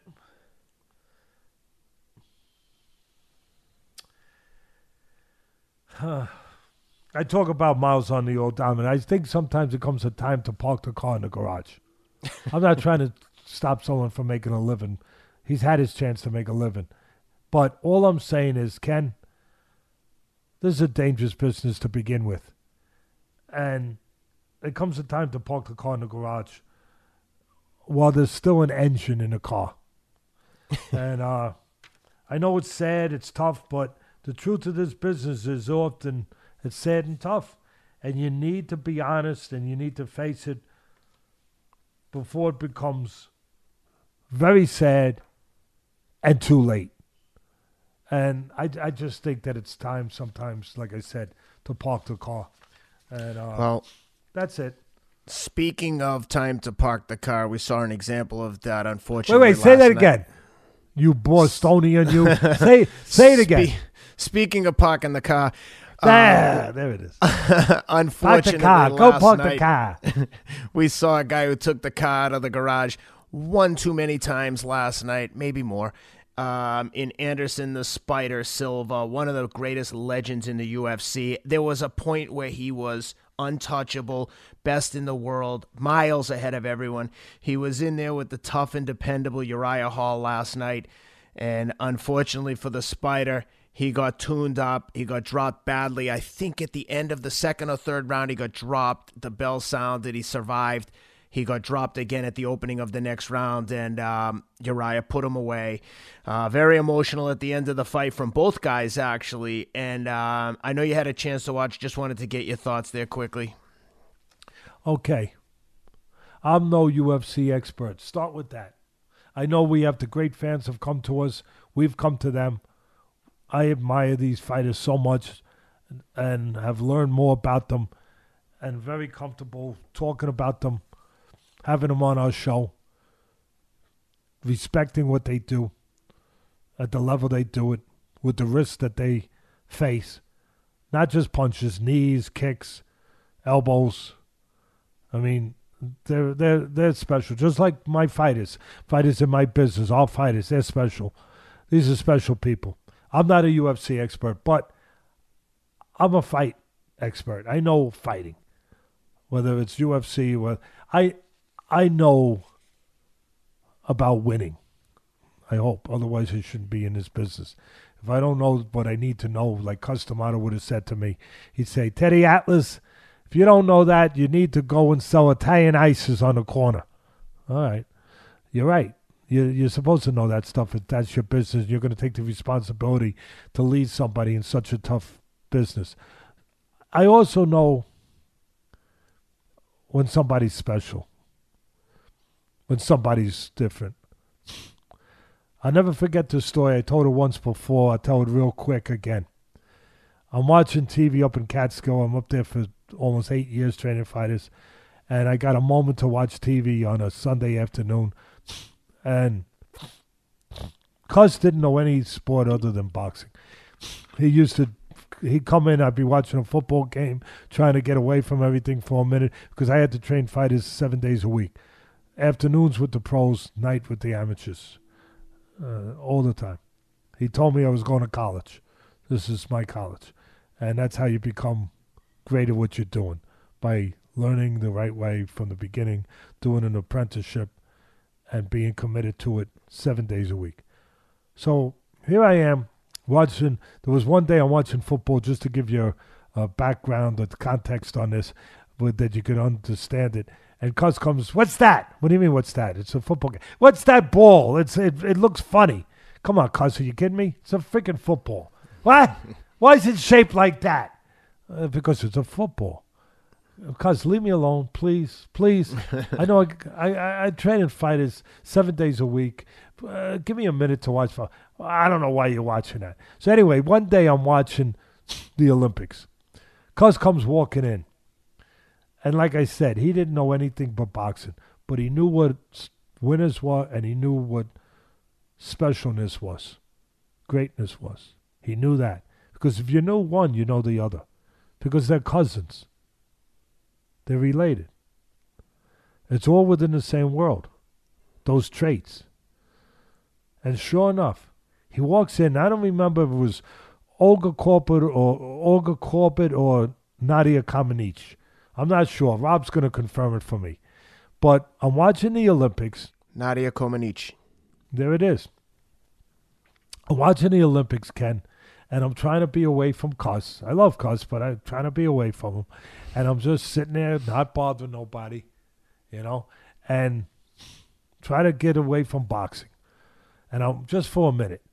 And I'm watching, and all of a sudden, Cus is standing next to me. And he's standing, and he doesn't say a word. And there's Nadia Comaneci in what's become an iconic moment, an iconic picture where she's on a balancing beam, her legs are over her, and perfectly over her, all the way over her body in a contorted manner. And you just see her face with this look of intensity, of focus, and special strength. And she's there frozen in time. And Cus walks in and he sees it. And he looks, he says, champion. And he walks out. The next thing I know, I don't know if it was on that particular, moment or right after it, she gets the first 10 in the history of Olympics in gymnastics. Yeah. The first 10 ever. And I look at Cus afterwards, I said, what made you say that? He said, say what? I said, you came in, you never watched anything in your life. You look 2 seconds, you said, champion. And you walk out, he said, you can always recognize greatness when somebody is special. You can recognize it in a flash if you know what the hell you're looking at. And I heard from everybody since we've been doing the UFC and we've gotten more involved in doing it, Ken. I've heard from all the experts, because I listen to the experts. I heard from all the experts, Anderson Silva, the greatest of all time. Boom, period. Now, Liz, you got Alessandro, you got all those great talents that they still going to have a say before their careers are over. But right now, for the body of work, they say, Anderson Silva, Teddy, greatest of all time. My guys, BJJ Fanatics,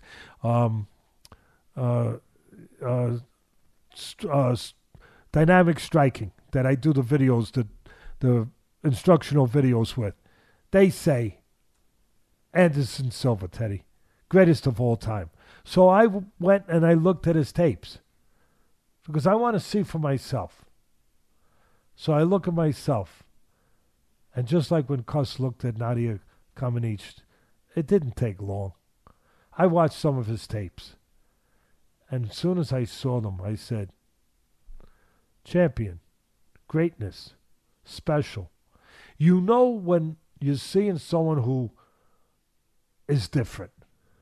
The same way as back in my sport, back in boxing in the 1920s, there's always somebody who is the first to bring you and bring the sport to that next place.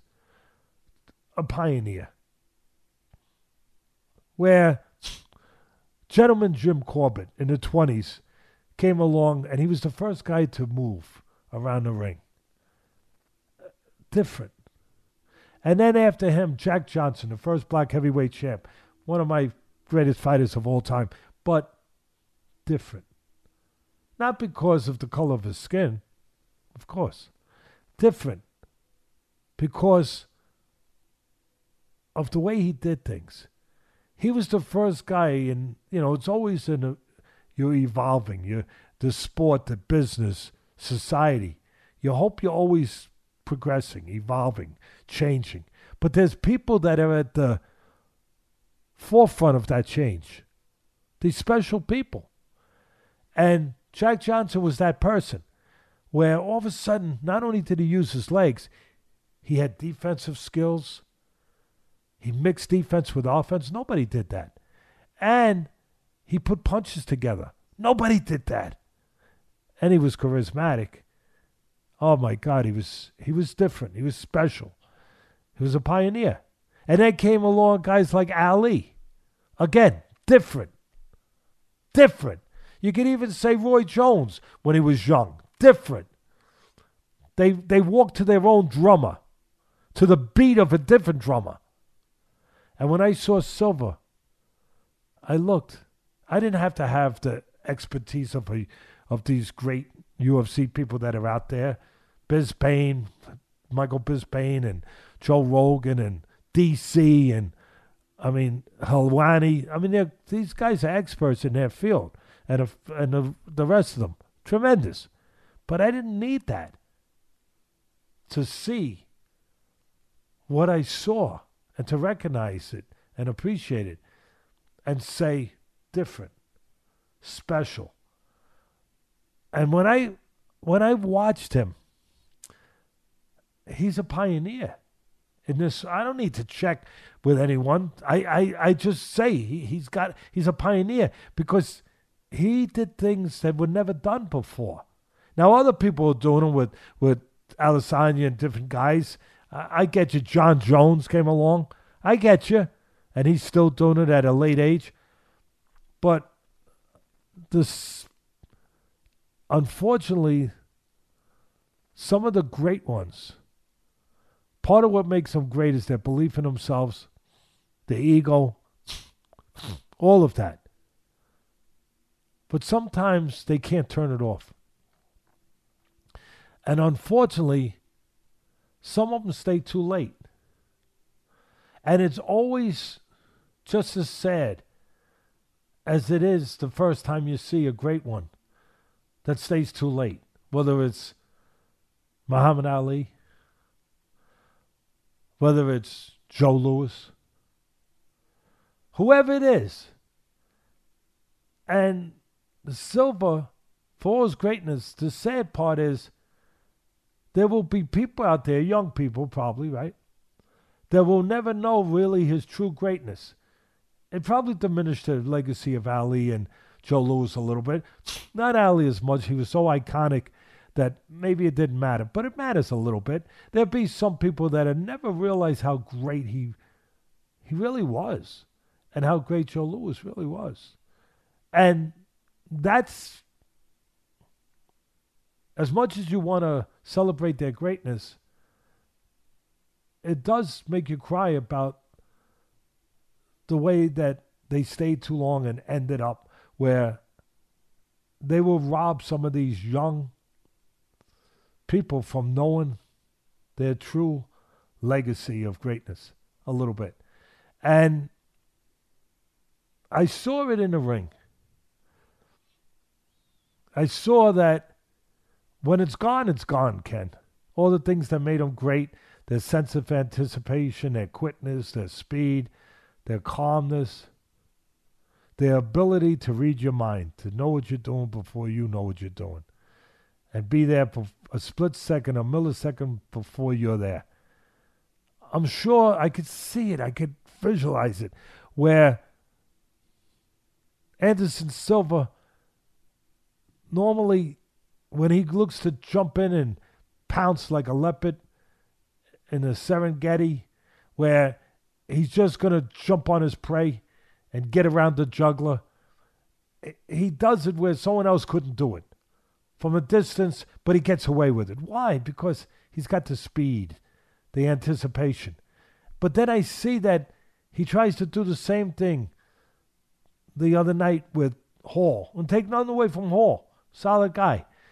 But he tries to do the same thing with Hall. But he's just late. And Hall takes a step back. And instead of him being on the jugular of the gazelle, and on the jugular of the water buffalo, instead he runs into the horns. Instead of being the hunter, he becomes the prey. And it's really sad because you know that there was a time when he made that explosion, closing that distance, he gets there. Someone else doesn't get there. It's too far away. And you get a guy like me saying, oh, you're going from too far away. But not Silva. Because he knows he could do it. Because he's special. And he gets there. But this time now, he don't have that ability. And Hall steps back. And what happens? He falls short. Instead of getting on the neck of the water buffalo, he falls into the water hole. He just falls short. And Hall steps back, and to his credit, against the southpaw, which Silva is, he throws the right punch, the right hand, and he puts him down. And that's what you see, and that's what a lot of kids are going to see. And then afterwards, you see what you've seen before in this kind of ending that happens too often with the great ones that stay too long. You see Hall, a man of class, a man of character, a man of humanity. You see him on the mat with his head down next to the man that he honored, the man that he grew up idolizing, hoping he could be like him someday. You see him on the mat crying. Same way that Larry Holmes cried when he beat his idol, Muhammad Ali. The same way that Rocky Marciano cried privately in his locker room when he beat his idol, an old Joe Louis. So, it's, again, you see that. And the one thing that the great ones don't see, they don't see what we see. Because they can't. They mustn't. That's what makes them great. They are always the lion. They are lions, Ken. These are lions. And they're always the lion. They always feel they're the lion. Because that's what they are. They don't recognize that their teeth are no longer sharp, or that their claws are no longer quick, or their roar has been diminished, and it no longer goes and penetrates through the air the way it used to penetrate. They are still the lion in their mind. That never leaves. They still are the kings of their kingdom, of their realm. And it's sad seeing old lions. When it was all over with, if you watched it the way I did, and you saw him in a ring all by himself, looking around, that was a lion looking around. Ken, I almost get emotional. That was a lion looking around. And he was looking at what was his kingdom at one time. The place that he ruled like nobody else ruled. Like nobody else ruled. And he was looking at it, and he probably was remembering the way he tracked down his prey. How magnificently, like nobody before him, tracked them down. And basically said, how dare you step into my realm, into my kingdom, when I am the king. And you're looking at him, and I'm sure that's what he was seeing. He was seeing the visions, the old visions of him tracking down somebody who dared and finishing someone who dared come into his kingdom. And it was all over with. That's how I want to remember him. I'm not a UFC aficionado. I'm just new to this business. But I'm not new to watching great ones. I want to remember him. Whatever his eyes were seeing, I want to tell him what I was seeing. I was seeing a lion. Still a lion. Standing there in that cage. That's it.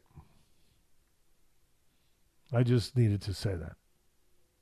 That was beautiful, and I'm sure that he will see that clip. And you mentioned in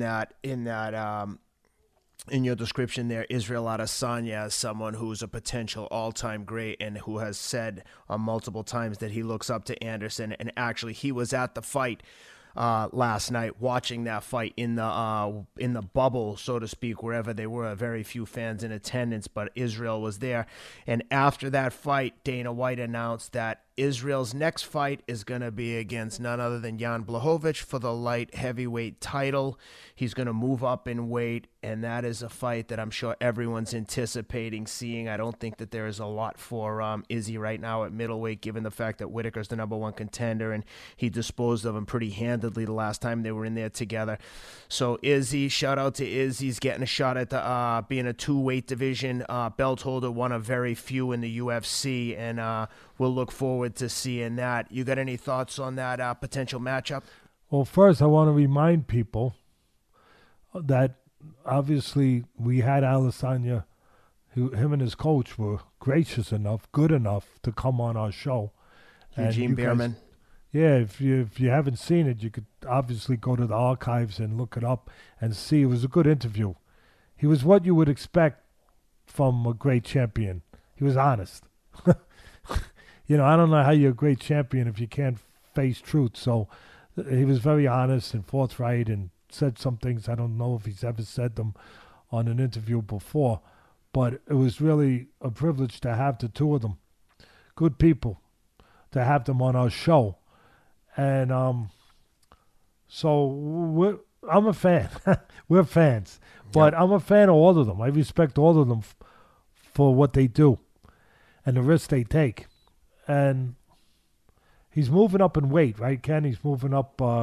He's moving up in weight, which the great ones do. They move up, and he's moving up in weight from middleweight to light heavyweight.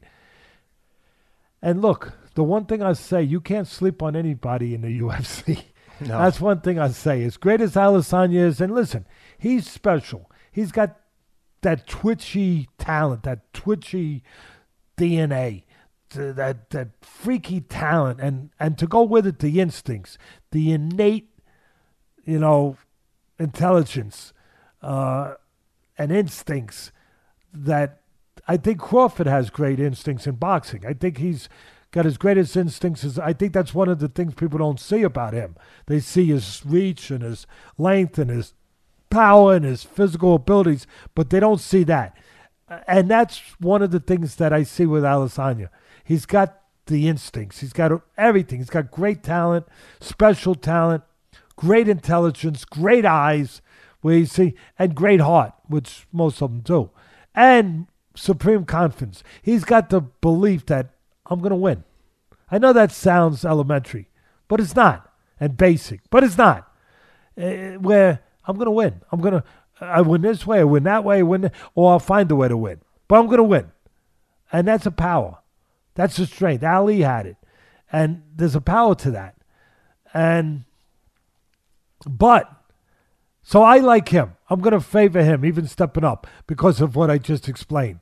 The other guy is more of a conventional talent, if that makes sense. A standard. This guy's not conventional, Adesanya. He's not standard. He walks to the beat of a different drummer. His drummer. And he can make wrong right, which the great ones can do. He can do something wrong that's not textbook, and he makes it right. He makes it right. And that's special. But his opponent and all of these guys at this level, they're experienced. They're fire-tested. They've been forged in that fire. You can't sleep on none of them, Ken. On none of them. That's why you get a lot of upsets in the UFC. Yep. Because these guys all know how to fight. They've all been through the fire. Even their losses have been part of their journey to become winners. To learn what they need to learn, to forge what needed to be forged, to create what needed to be created. These guys, you can't count any of them out. So I'm sure, and the guys are naturally bigger, I'm sure Adesanya will be a favorite. I don't know what the line is. But I'm also sure that it'll be competitive, because all of these guys have the ability to come up with something to pull off an unpredictable result when you never thought that was going to be possible, because of their character, because of their experience, because of what they are. So it should be interesting. I'll go with Adesanya, but it should be interesting. I'm with you. I agree 100%. Well, Teddy, I think we covered everything. That was a long one. You got anything to add before we sign off? We didn't cover the tomato garden you're growing in your backyard. We didn't talk about that. But other than that, yes, we covered everything, and I hope the people I hope they like it, and I hope they understand why we go to such detail for them, to be just to the sport and to the athletes of the sport. That's right. Well, thank you, Teddy, for doing this on a Sunday. I hope everyone enjoys this one. We covered a lot of topics. Please keep the feedback coming. Subscribe, share the links, leave a review. It all helps. Thanks, guys, for being with us, and we'll be back next week.